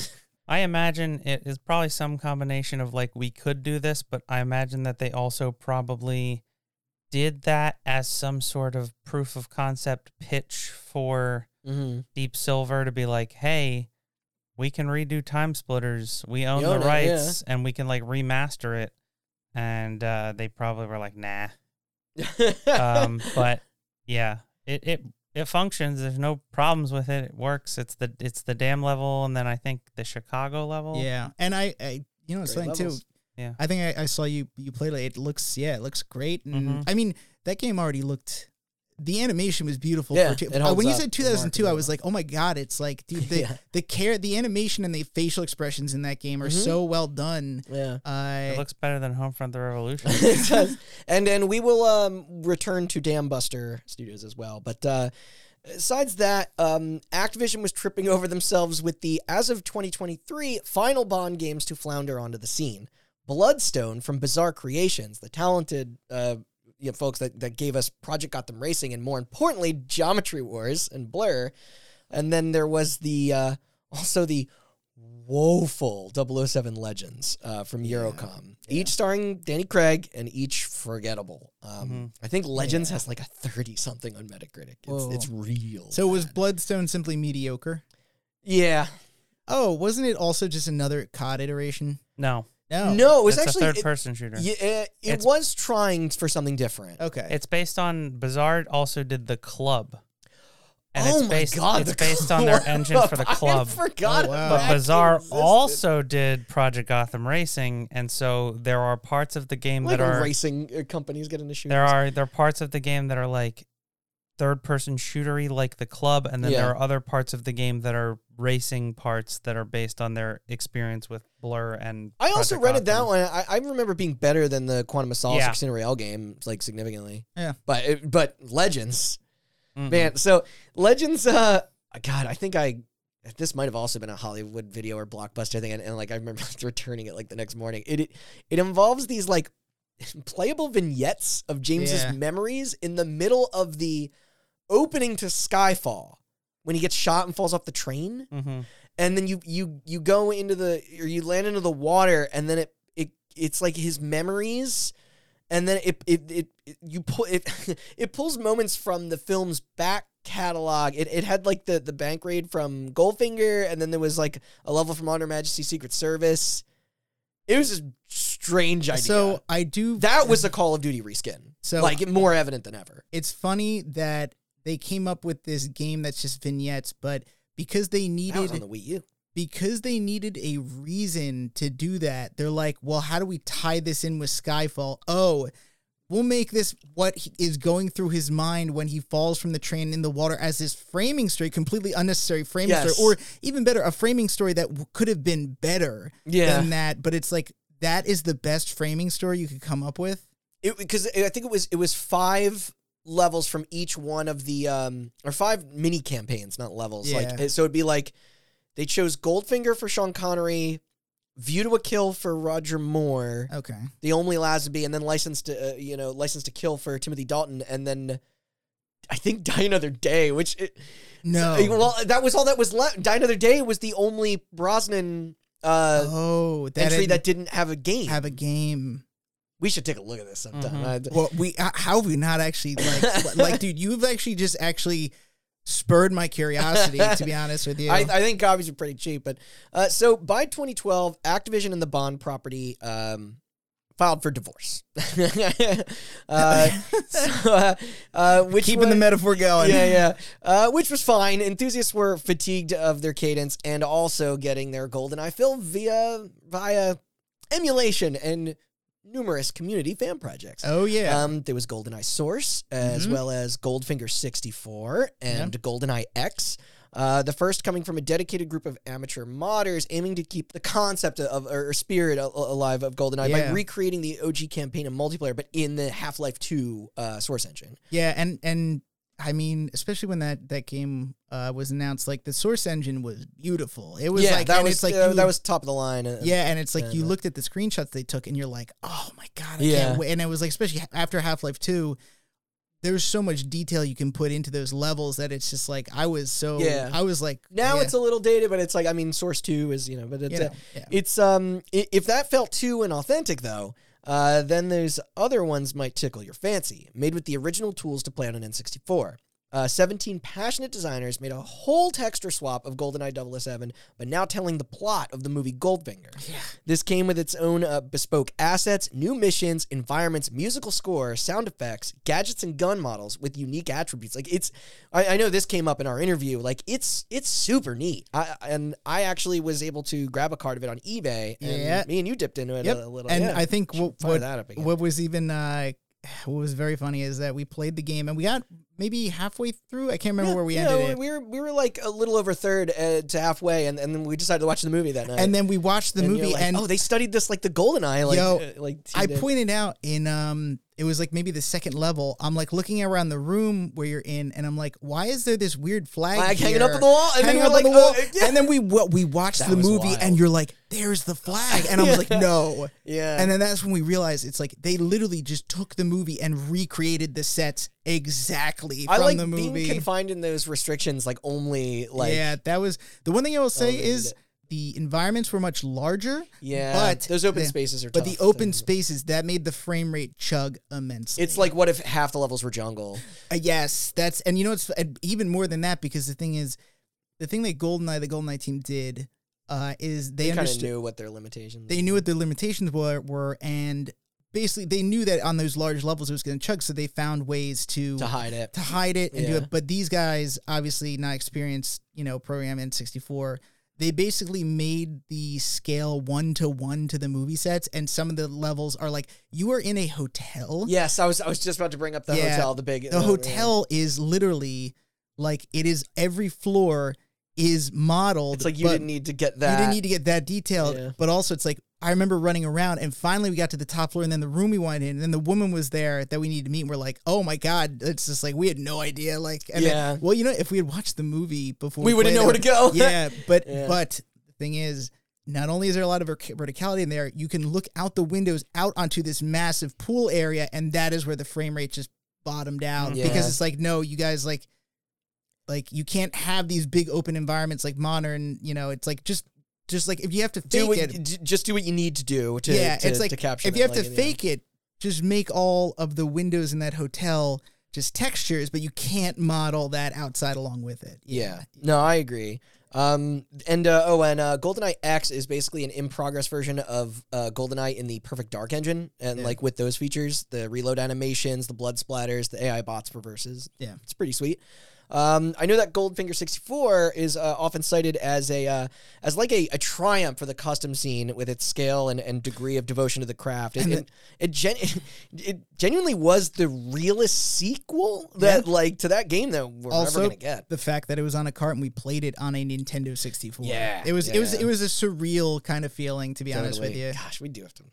Yeah. And all of these you can witness for yourself right now, by the way, either on a computer or OG hardware by use of an EverDrive, or in our case, an actual cart. And but and also I believe there's a Doom mod for GoldenEye still out there, and then there's also a very detailed Far Cry 5 mod where they're the Far Cry Arcade. Yes, it's like an in-game. It's not a mod, I don't think. Oh, okay, that's not. It's in like I didn't know how they had like an in-game map builder in Far Cry 5, and I think that's what they used. Yeah, gotcha.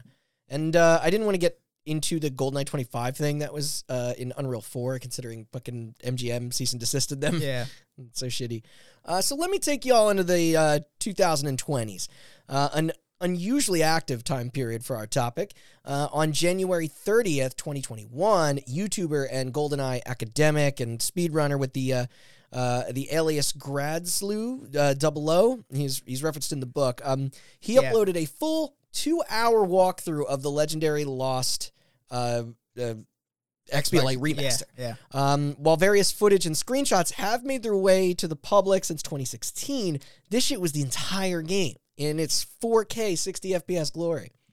He stated the nearly finished beta build was sent to him by an anonymous party, probably an ex-Rare employee, no doubt, and it looked fucking beautiful. The new texture models, the tightened up controls, the smoothness of the gameplay.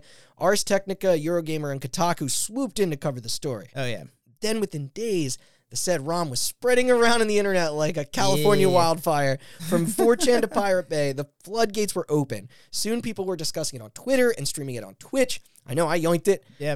No, I grabbed it off of I downloaded it and then went around the house and was like, does anybody want the GoldenEye leak? And I was like, like, hell yeah. Like, what? Yeah, I think you asked me. I was like, wait, hold on. I like reach into my thing and grab my USB. I'm like, give it. Nobody could believe that this was now obtainable to them in any format. And after 14 years in the ether, like it's exactly what the quabblers such as myself were clamoring for. Yeah. Kirk Cope and head of Xbox Phil Spencer spoke on how they never thought the availability of this was ever in the cards. Yeah. And outside of a small scattering of visual bugs and technical hiccups on certain mission objectives, the emulator Xena ran this shit like a dream.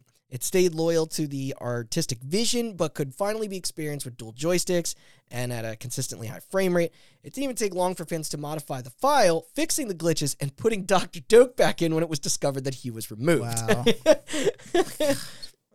See, this one, like, again, what I'm saying, it's like when Kotaku and all these outlets cover the leak and all these people on Twitter openly just start looking for it. No, well, it's like it's one of those things where it's like this, like barely, it's an open secret, but barely a secret how much people want this. Yeah. But it's literally these publishers it's all about just these contracts. Everybody wants this, just the legal stuff. Snide, the text that just said, yep. What did it say? Set me free, MGM, I think. No. It was, before that, it said, did you expect me to remove the Nintendo logo or something? Yeah. I expect you to die. No, Mr. Bond, I expect you to die. Yeah, I forget.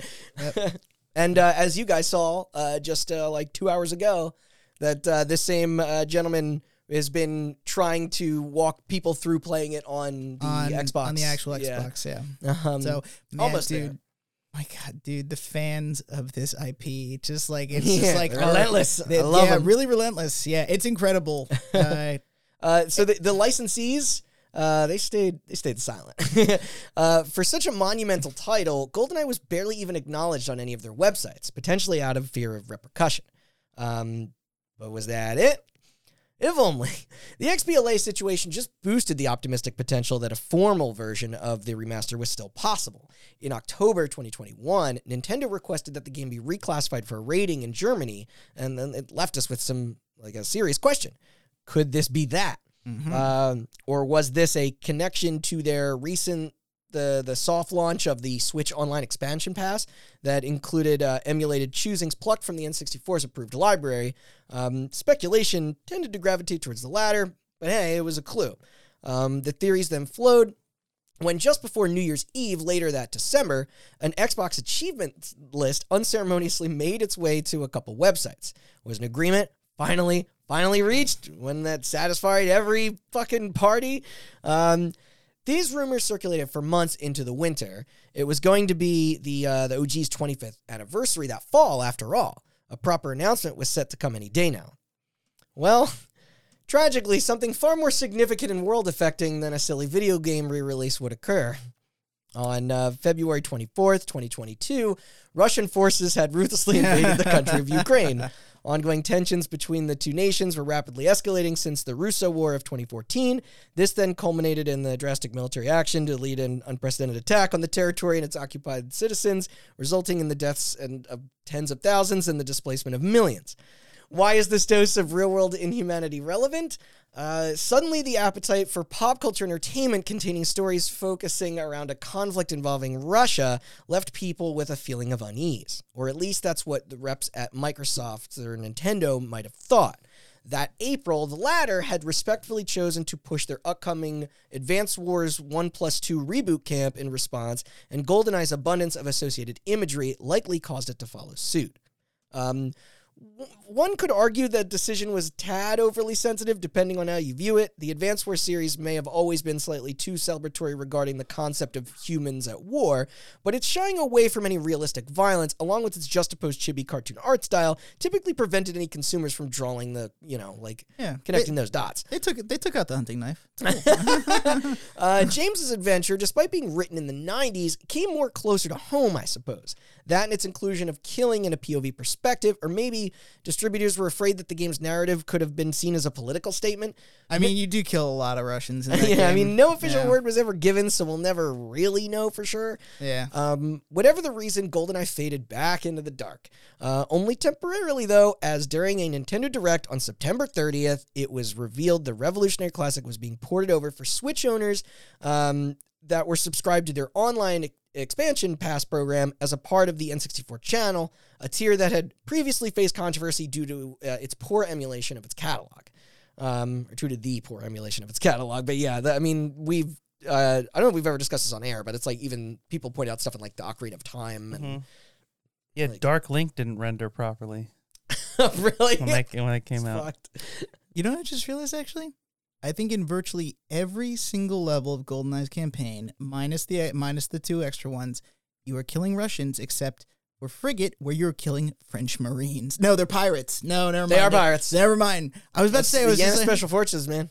Yep, never mind. I just realized, but it's like, no, virtually every level of that game either takes place in Russia or you are killing, I mean, except maybe the Cuban levels. It's a lot of, you're waging a lot of violence against soldiers as opposed to most of their Bond stories where it's just thugs right? Yeah. Like, it's always like, because a lot of the people that Ormov is leading don't, they don't know what he's doing. Yeah. Anyway, sorry, just an observation. No, you're right. I kind of don't think about the joke that you made when I was doing the level with the tank in it. And I ran over that guy, and Randy was like, that guy has a family. And then you were like, don't worry, he's a communist.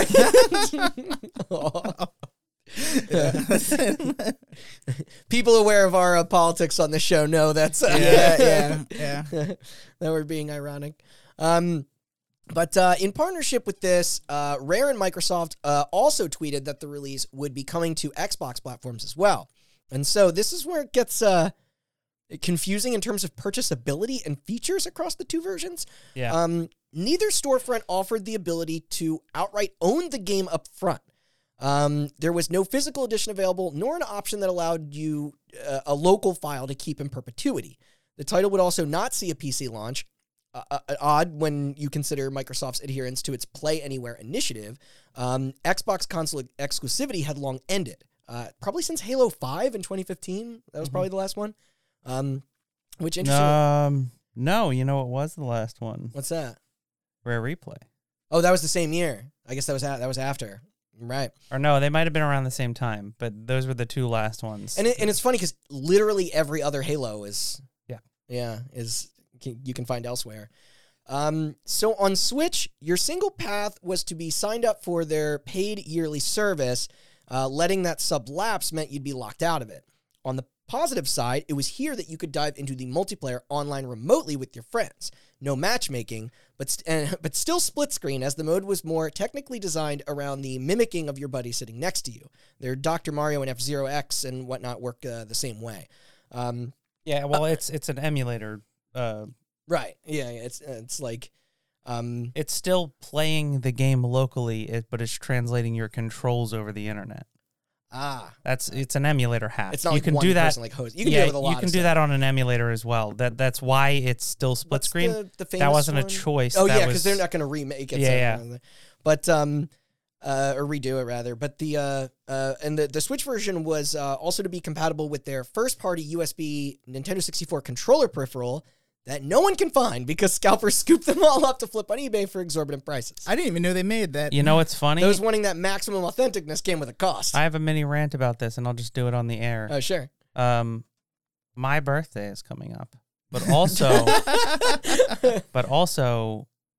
your brother's birthday is also coming up, and he was talking about playing GoldenEye on there, and for 15 minutes, the Nintendo. It went up again? Chris, if you hear this, I apologize. It went back up, and I had the thought where I was like, oh, that'd be a good gift for Chris. Yeah. And I didn't do it selfishly because Nintendo only lets you order one per account. Right. I think they said that in the direct. Yeah. Yes, and I was like, what if I want it in the future? That's perfectly reasonable. Yeah. It is. There's some. But I thought if I could have bought more than one per count, which you should be able to, because guess what? Nintendo 64 is a 4-player fucking console. But if I could have, I would have gotten one. If you buy one if of it those, didn't sell out, like those PC and 64, like they're not official. No, that doesn't work. no, because that thing isn't USB. I thought it was. No, it works wirelessly with the Switch, just like a Joy-Con. Oh, or it's like wireless. Or like the Pro Controller. Okay. I mean, at least it doesn't have the Wii attachments like the SNES and no, yeah, NES the Classic. console reads it like a Pro Controller. It's just the buttons are mapped. The layout is because you can technically play the game with a Pro Controller, so it's just like doing that. It's just the buttons are mapped all weird. I say, I mean, if it makes you feel any better, Chris one time got home from the game store, found something cool there, and was like, "Yo, I think I'm gonna give this to Randy." And then he was like, "Oh, I remember that." Okay, good. I'm like, "Did you tell?" I was like, "I'm mounting." Chris found an OG GameCube cartridge cleaner, and it was just like, "Yeah, you think Randy would like this?" And he's like, "Dude, I just want to keep this myself. It's so cool." And I was like, "Dude, dude." I'm glad he told you that story. Yeah. I ended up with Super Castlevania 4 because of it. Oh, yeah. Back on the various Xboxes, the avenue you had was either to be a member of Game Pass or have the digital copy of Rare Replay installed. You were out of luck if you bought the disc, like I did. However, it was in the X family that you could earn achievements, take advantage of their cross-save system, and stream via the cloud. Internet death matches were suspiciously absent from this version, although your default controls included a more modern dual joystick method as well as 4K support.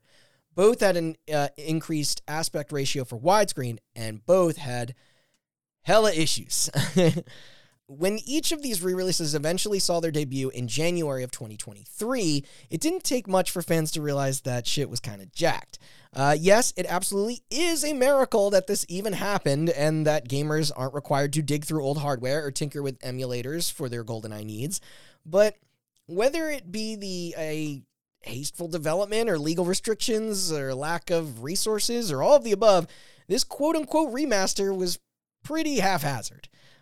It was evident from the start that this was not going to be anything like that fabled XBLA build. New textures? Nope. Tight-ass controls? Nah. What about 60 FPS? Come on, that's the bare minimum for a game this ancient. I was gonna say if I could lament didn't even do that. If I could lament one thing about the remake, it would be like that game needed 60 FPS, or even 30. And it's funny because you were disappointed because the game was locked at 20 on the Switch, 20 frames. I thought that was a miracle because god dang it, dude, that game can dip even lower than that. Yeah, on Switch, it only ran moderately faster than the 64 original, while it was a locked 30 on Xbox. Not that you could tell with the sheer amount of hitching you'd get. Yeah. Digital Foundry does a whole breakdown of why this is, if you wish to educate yourself more on that. And further on, there was bugs galore. On Xbox, the sound quality was weak, so noticeable that Grant Kirkhope posted about the missing layers to the watch menu music. Yeah.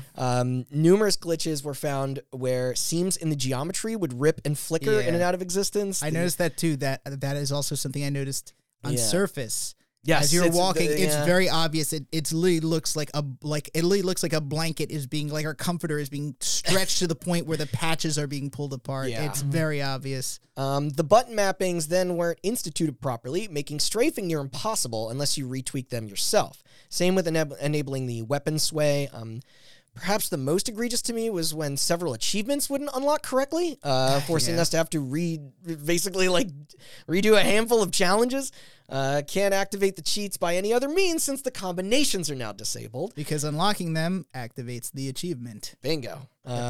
Switch kept those and had less compressed audio and environment tearing, but then dealt with worse pop-in frame rate, and there you had to change your inputs at a system level to use two mismatched Joy-Cons in order to move with analog control. Right.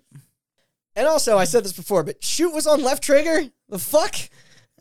It was a mess. Playable, but a mess. Yeah. You know what? I think this goes back to the patience in playing retro games.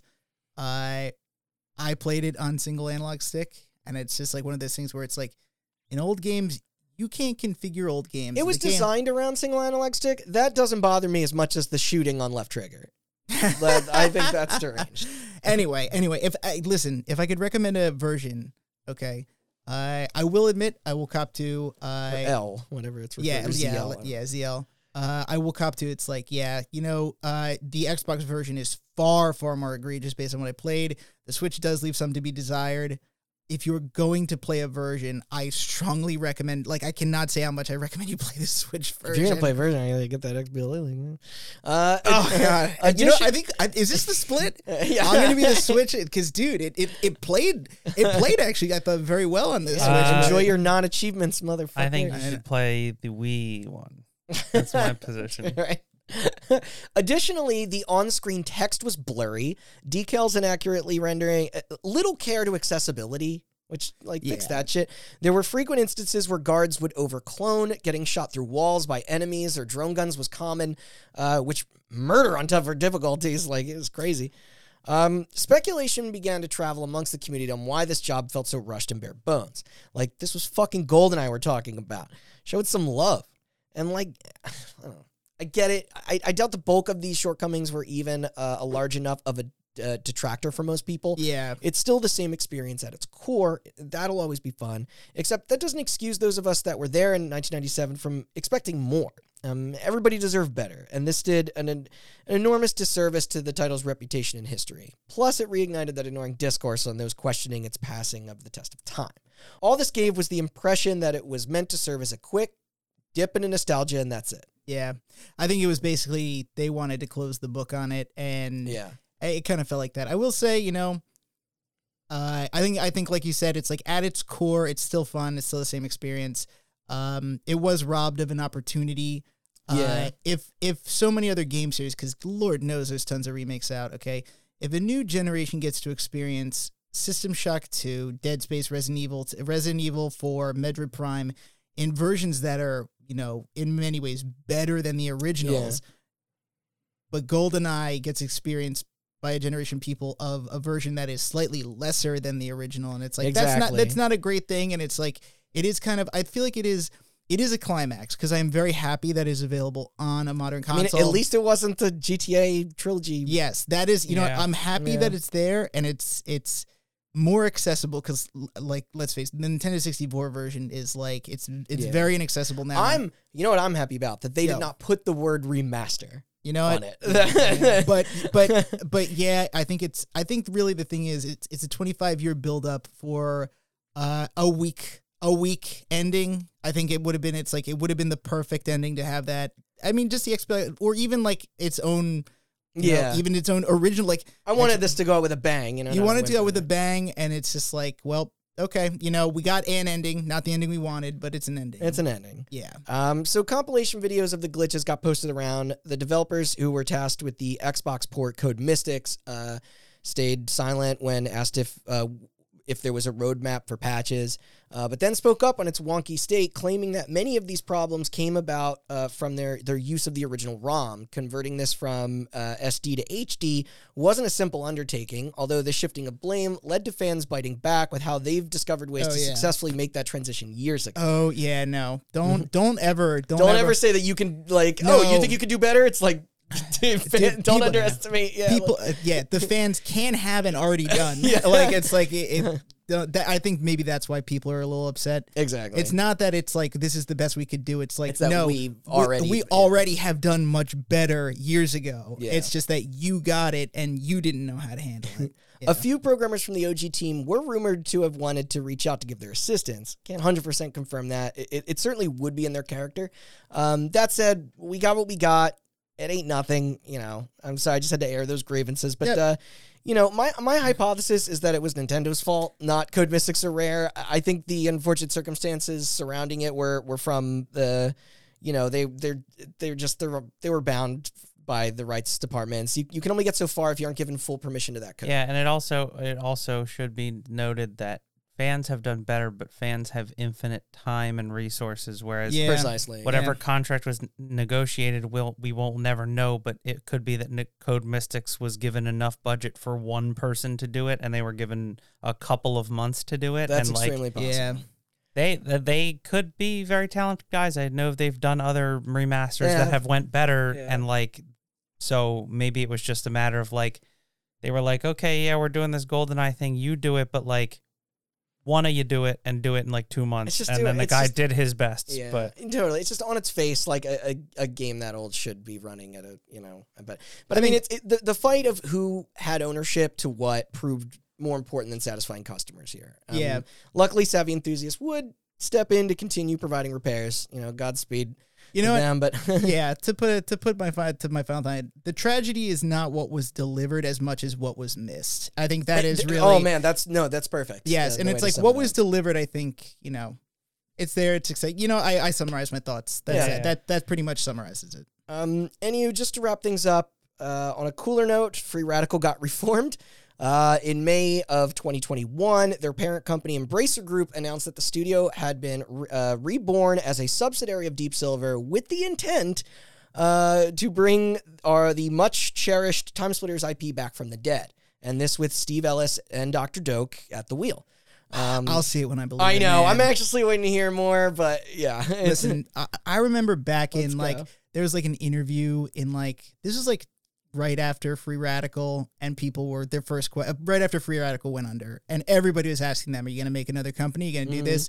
And they were like, "We're interested. We'll see." And nothing ever came up. I will believe it when the game is in my There was hands. like a teaser, whether it was because they're allowing going back to the fan thing, they're allowing their base to to remaster TimeSplitters 1, 2, and 3. Like they gave them permission. Yeah, and then there was like this really vague video floating around about 4, but that was also I think some time ago. I think Ready, if they want, I hope they do a remaster first, because that will generate startup capital for them to do TimeSplitters 4 right. That's why a lot of companies do remasters, just to gauge interest in them. Yeah, and I think those games give people an option to be able to play them. Yeah, those games are I can guarantee you phenomenal. Still fun today. Ready, put a fresh coat of paint. All of us recently played through them not too long ago, and it's like I can guarantee it'll sell. Yeah. To that point, on top of that, lesser things have been remastered at this point. You think of SpongeBob Battle for Bikini Bottom. Exactly. You think about special edition. They remastered Dead Space and Resident Evil, Metroid Prime. Yeah, those all make sense and stuff, but then also it's like, if Kingdoms of Amalur Reckoning, or even worse, SpongeBob Battle for Bikini Bottom can get a remaster through Embracer, then why are you not doing Shadowman's back? 2 or 3? Yeah. Well, just get Night Dive to do it. Yeah, they just got bought. Yeah, they did. Today. Yeah, it was like a week ago. Oh, was it a week ago? Yeah.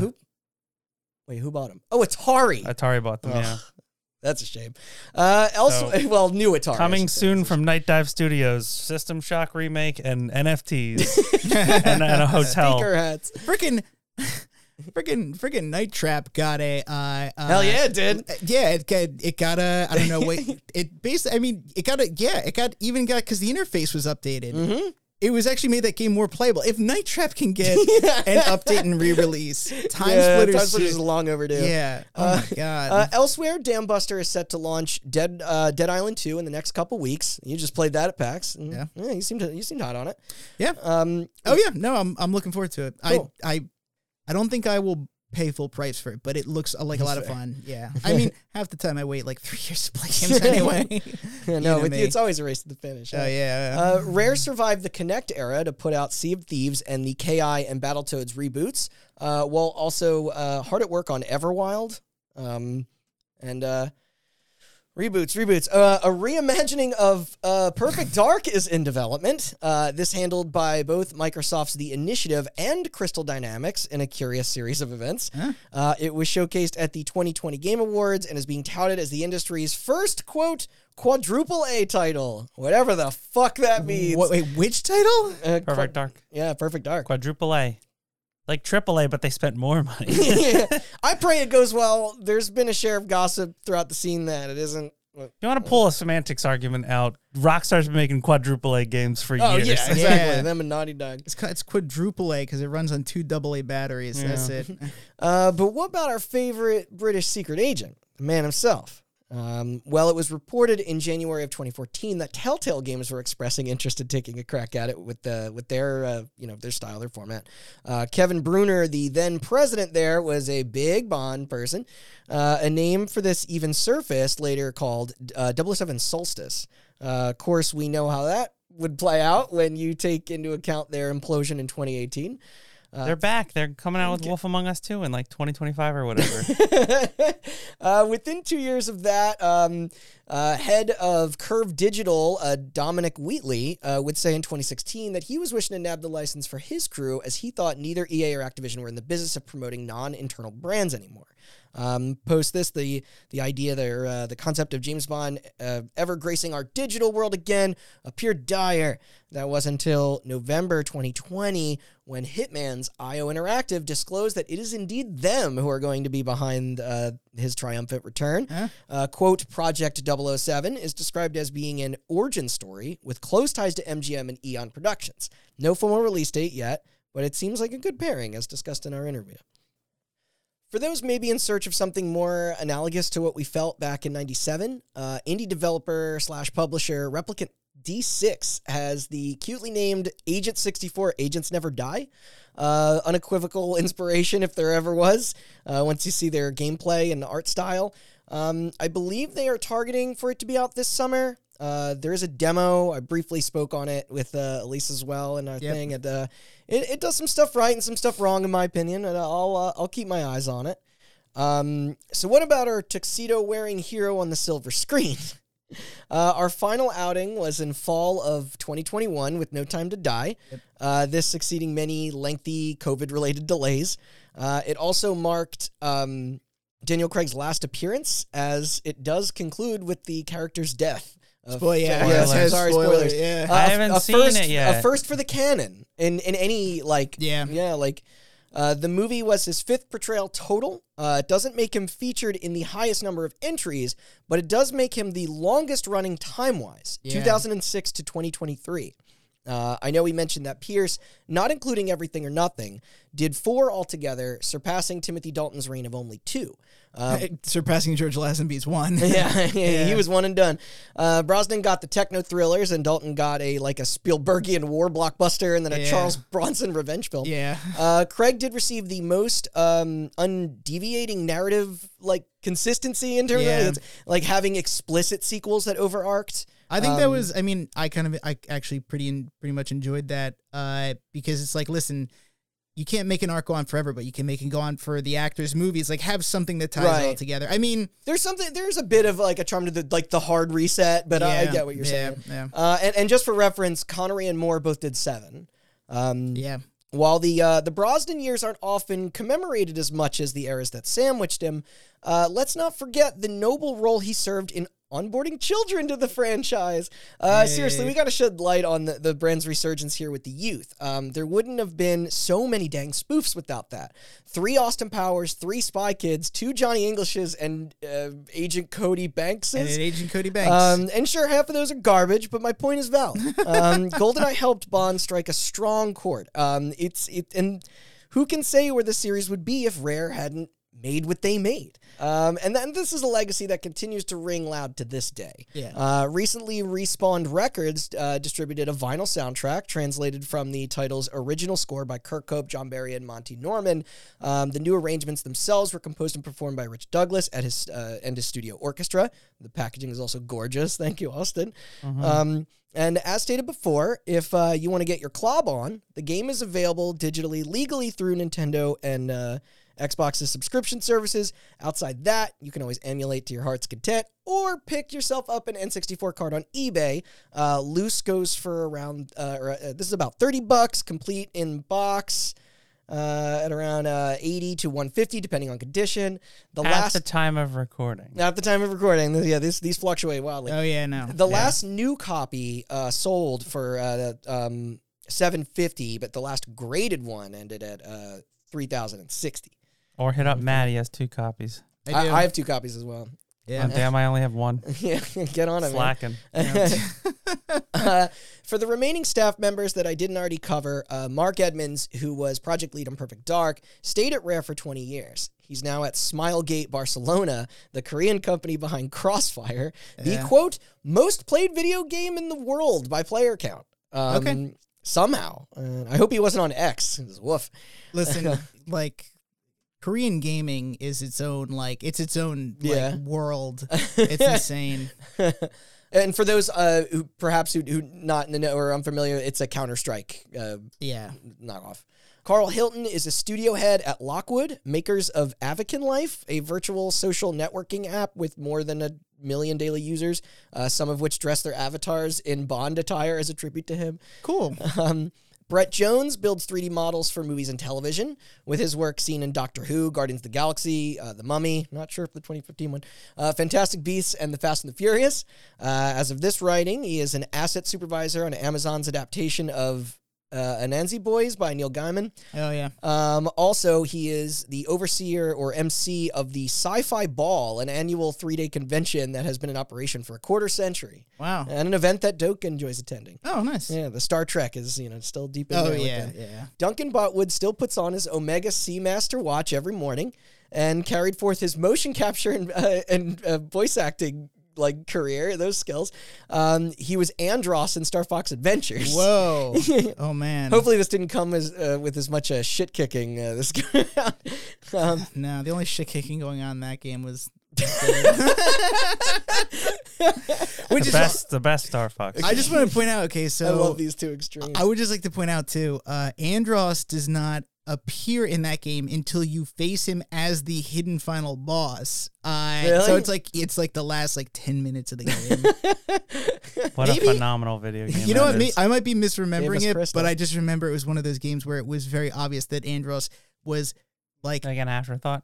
Yeah, I can't even say shoehorn because that makes it seem seem like like a Star Fox game without Andros. I mean, he literally was shoehorned because it wasn't a Star Fox game for well, it's like most of its development. It's not like he was even drilled into the narrative. It was literally felt like it was literally the game ended, then it was tacked on at the end. It was what a game. It was bonkers. Oh. Phenomenal. Later, he did join Ubisoft as an associate level director. His work can be seen on Splinter Cell Blacklist, Assassin's Creed Unity, and Far Cry Primal. Yeah. The relocation for this may have caused distance between him and his old Rareware buddies, but that doesn't stop him from traveling to get the occasional beer with them. Addie Smith is a game art lecturer at Falmouth University. Is it Falmouth? Falmouth? Yes. Okay, sorry. He keeps a tight relationship. Falmouth is a great band name. Falmouth. He keeps a tight relationship with his passion for the craft to support his students. Dr. Doak is raising his family in Norfolk and teaches classes at the Norwich College of the Arts. He also still repeatedly engages with the GoldenEye community, and is back in the lab again on VRs and those proteins. He started. Doak is he is essentially the mascot of that game now because truly. he's very engaged in Twitter.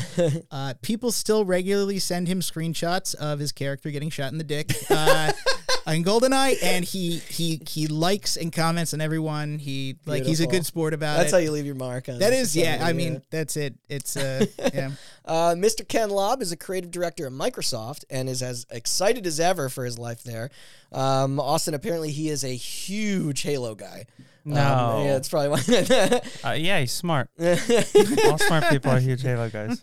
Steve Ellis, however, sticks to his Fortnite sessions, inviting Doak and his son to their squad.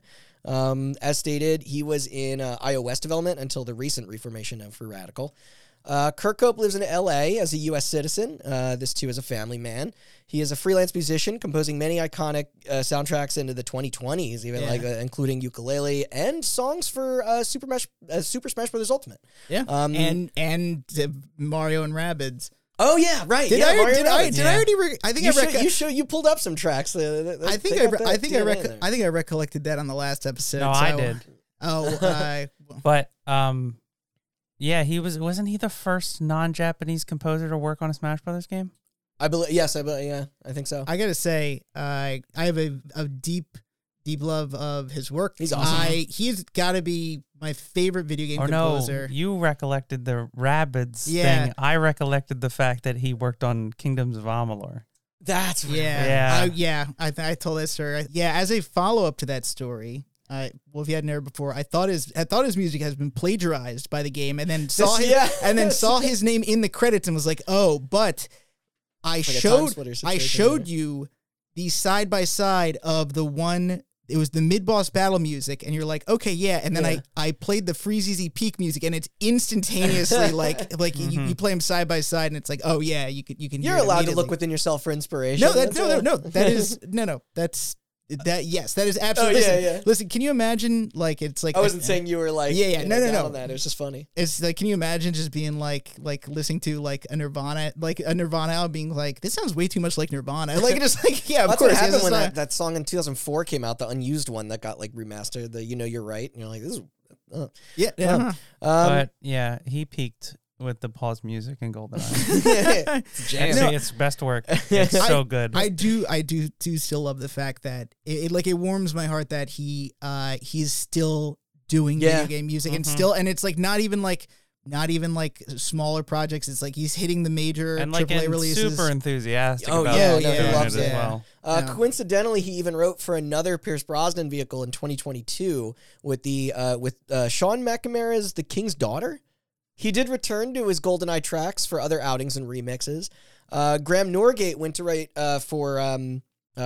music for Diddy Kong Racing, Jet Force Gemini, and Perfect Dark. Great stuff.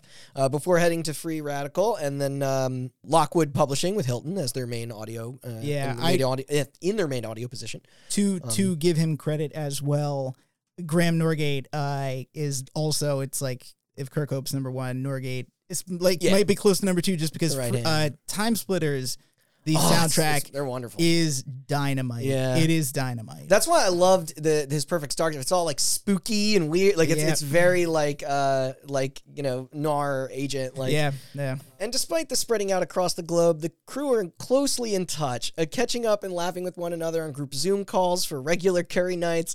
Then once Corona restrictions were lightened, they'd share an in-person toast at the bar. Wow. A sweet gesture to what brought them together in the first place. Did they go back to that same nightclub?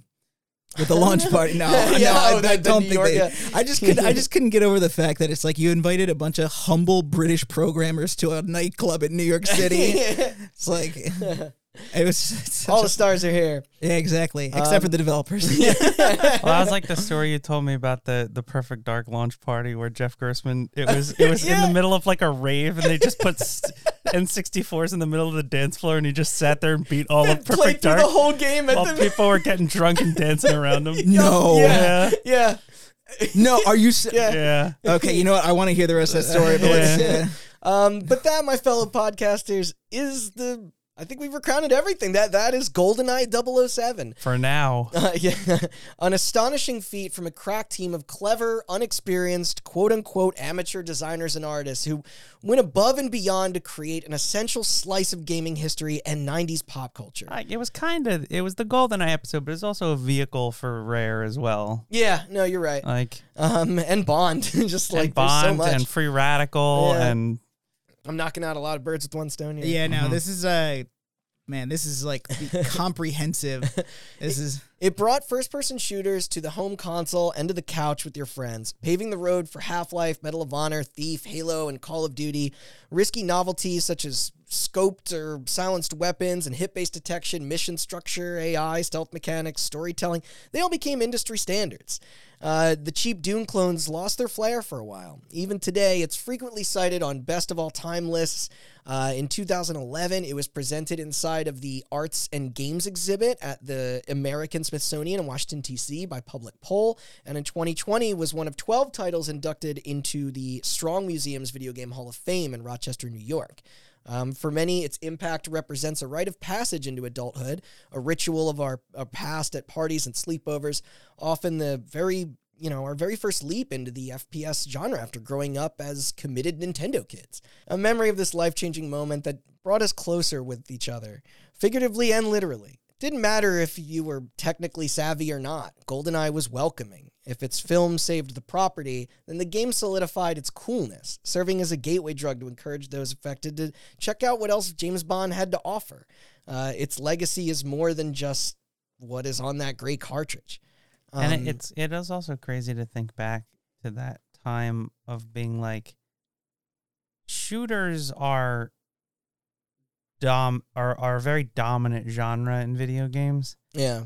More so, particularly like, in the competitive, space, competitive now, single player in the 2010s, mid 2000s, but like that, like obviously Doom existed, obviously Wolfenstein, Quake, like all that stuff, but it's just like the amount of people who played GoldenEye and was like, oh, this kid, like, because like we all had N64s, and it was like the platform of platformers, right? It's what inspired me to look back. You know, it's like after I played GoldenEye is when, you know, I checked out Doom and Wolfenstein and Quake. Like those came after for me.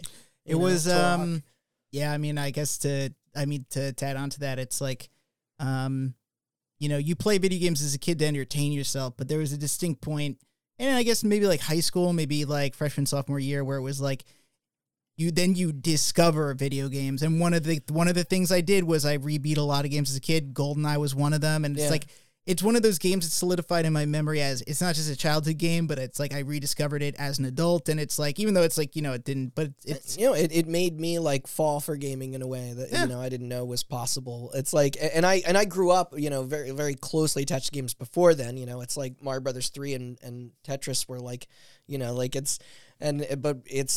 GoldenEye was definitely more like, I guess, representative of my like, I guess, like going into my preteen year, like, you know, it's and, you know, I know I'm stumbling over my words, but like I love GoldenEye. Like it goes without saying just how special doing this topic was to me. This script alone is probably the most I've ever written on anything. Wow, okay. Are you saying that this beats your Tetris script? Because I feel like that is I don't know. They've got to be close. Tetris was 4 episodes. That's what I'm saying. It's Tetris was 4 episodes, but this is these might be more time per episode. I haven't edited them all yet, but like this just means I got to get a GoldenEye tattoo to match my Tetris one. Yo, you know what? It would fit you. Yeah. Don't worry. When we do a Smash Brothers or Rock Band one, it's going to be 20 parts. Edit that, Austin. Yeah. But we actually oh no, I hate Rock Band and Smash Brothers. There's one episode's just going to be you doing the ultimate set list. There's no talking. That's it. And I couldn't have done it without you both and Elise Knorr. So one last sincere thanks to her and the devs who sat down with her. Yep. I am endlessly grateful for the opportunity we had to conduct that interview, and cannot wait for you all to hear it too. Yes. Big shout out and thanks to Elise as well. She probably provided a lot of the material for these podcasts. For sure. And and I mean, she was my main like source of like almost all of you this, almost like, and it's like, and I think it's funny, and I joke that it's just like she essentially wrote the novel form or the book form of your podcast, and you're writing the podcast form of her book. And it's like it's almost funny that she has the same hallmark of wanting to have like a comprehensive story, all the details in one place, and that is exactly what you guys strive for. I was so like honored, like it was very endearing when I think also you mentioned at one point, you're like, there's probably nobody else on the planet besides the people who made it that know more about this game than Elise, but you're probably a close second. Yeah. And I was like, all right. Yeah. Now, and to add on to that, it was fun to bring the interview to Hot Button, because I've done, interviews before for various things. Mm-hmm. It was probably a joy. It was probably one of the coolest interviews I've ever done, and I've done some cool interviews. Like, I don't want to like rank them or anything. Yeah, but I mean, if like, she's listening to us now, we were riding that high.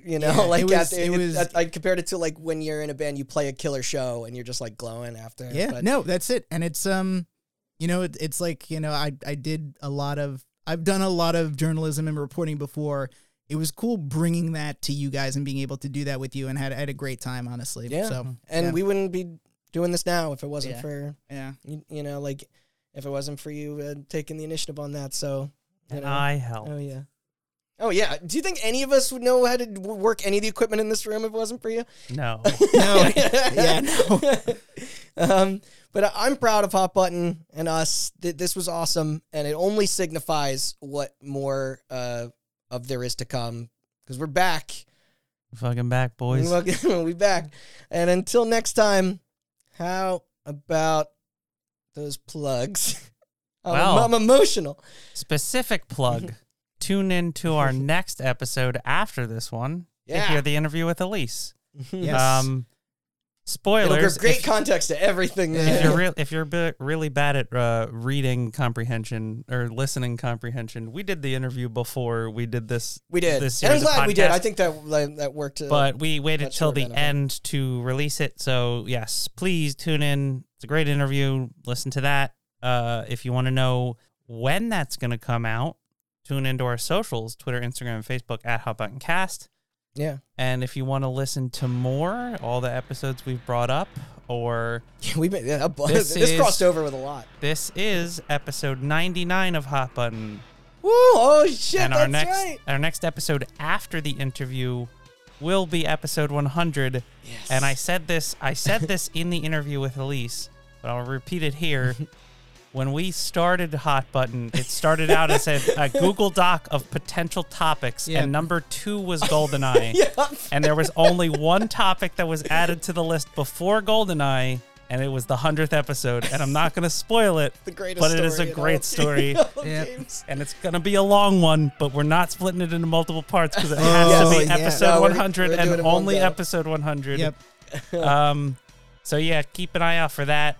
And many more episodes at our website, hotbuttoncast.com. Also, all your feeds, Spotify to iTunes, the podcast services. Check out Elise's stuff. Yep. I was going to just check out Elise's book on Boss Fight Books and also her book on Mario. Mario Brothers 3. Which we will probably... it's sitting on my counter right now. Yeah, Andy's going to read that. I'm sure that'll make him want to do an episode on that. Yep. And then, it was cathartic to get all this out of my brain. I couldn't start I was waiting on that book first. Thank you.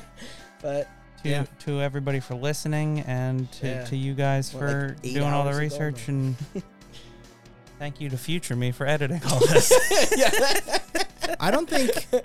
I think this episode really I don't think I have a single unsaid thought about GoldenEye. Every story, you say that now, and then we're gonna go. The year 2050. Well, welcome back to our 4th GoldenEye episode. Why didn't we point out that the Phantom is only in the frigate level? Yeah, it makes no sense. We had to do it. This is addendums. All right, so ranking of all the shooter campaigns. Number 1, Halo 1. Number 2, Titanfall 2. No, I'm just kidding. All right. Thank you. Yep. Good night, everybody. Good night.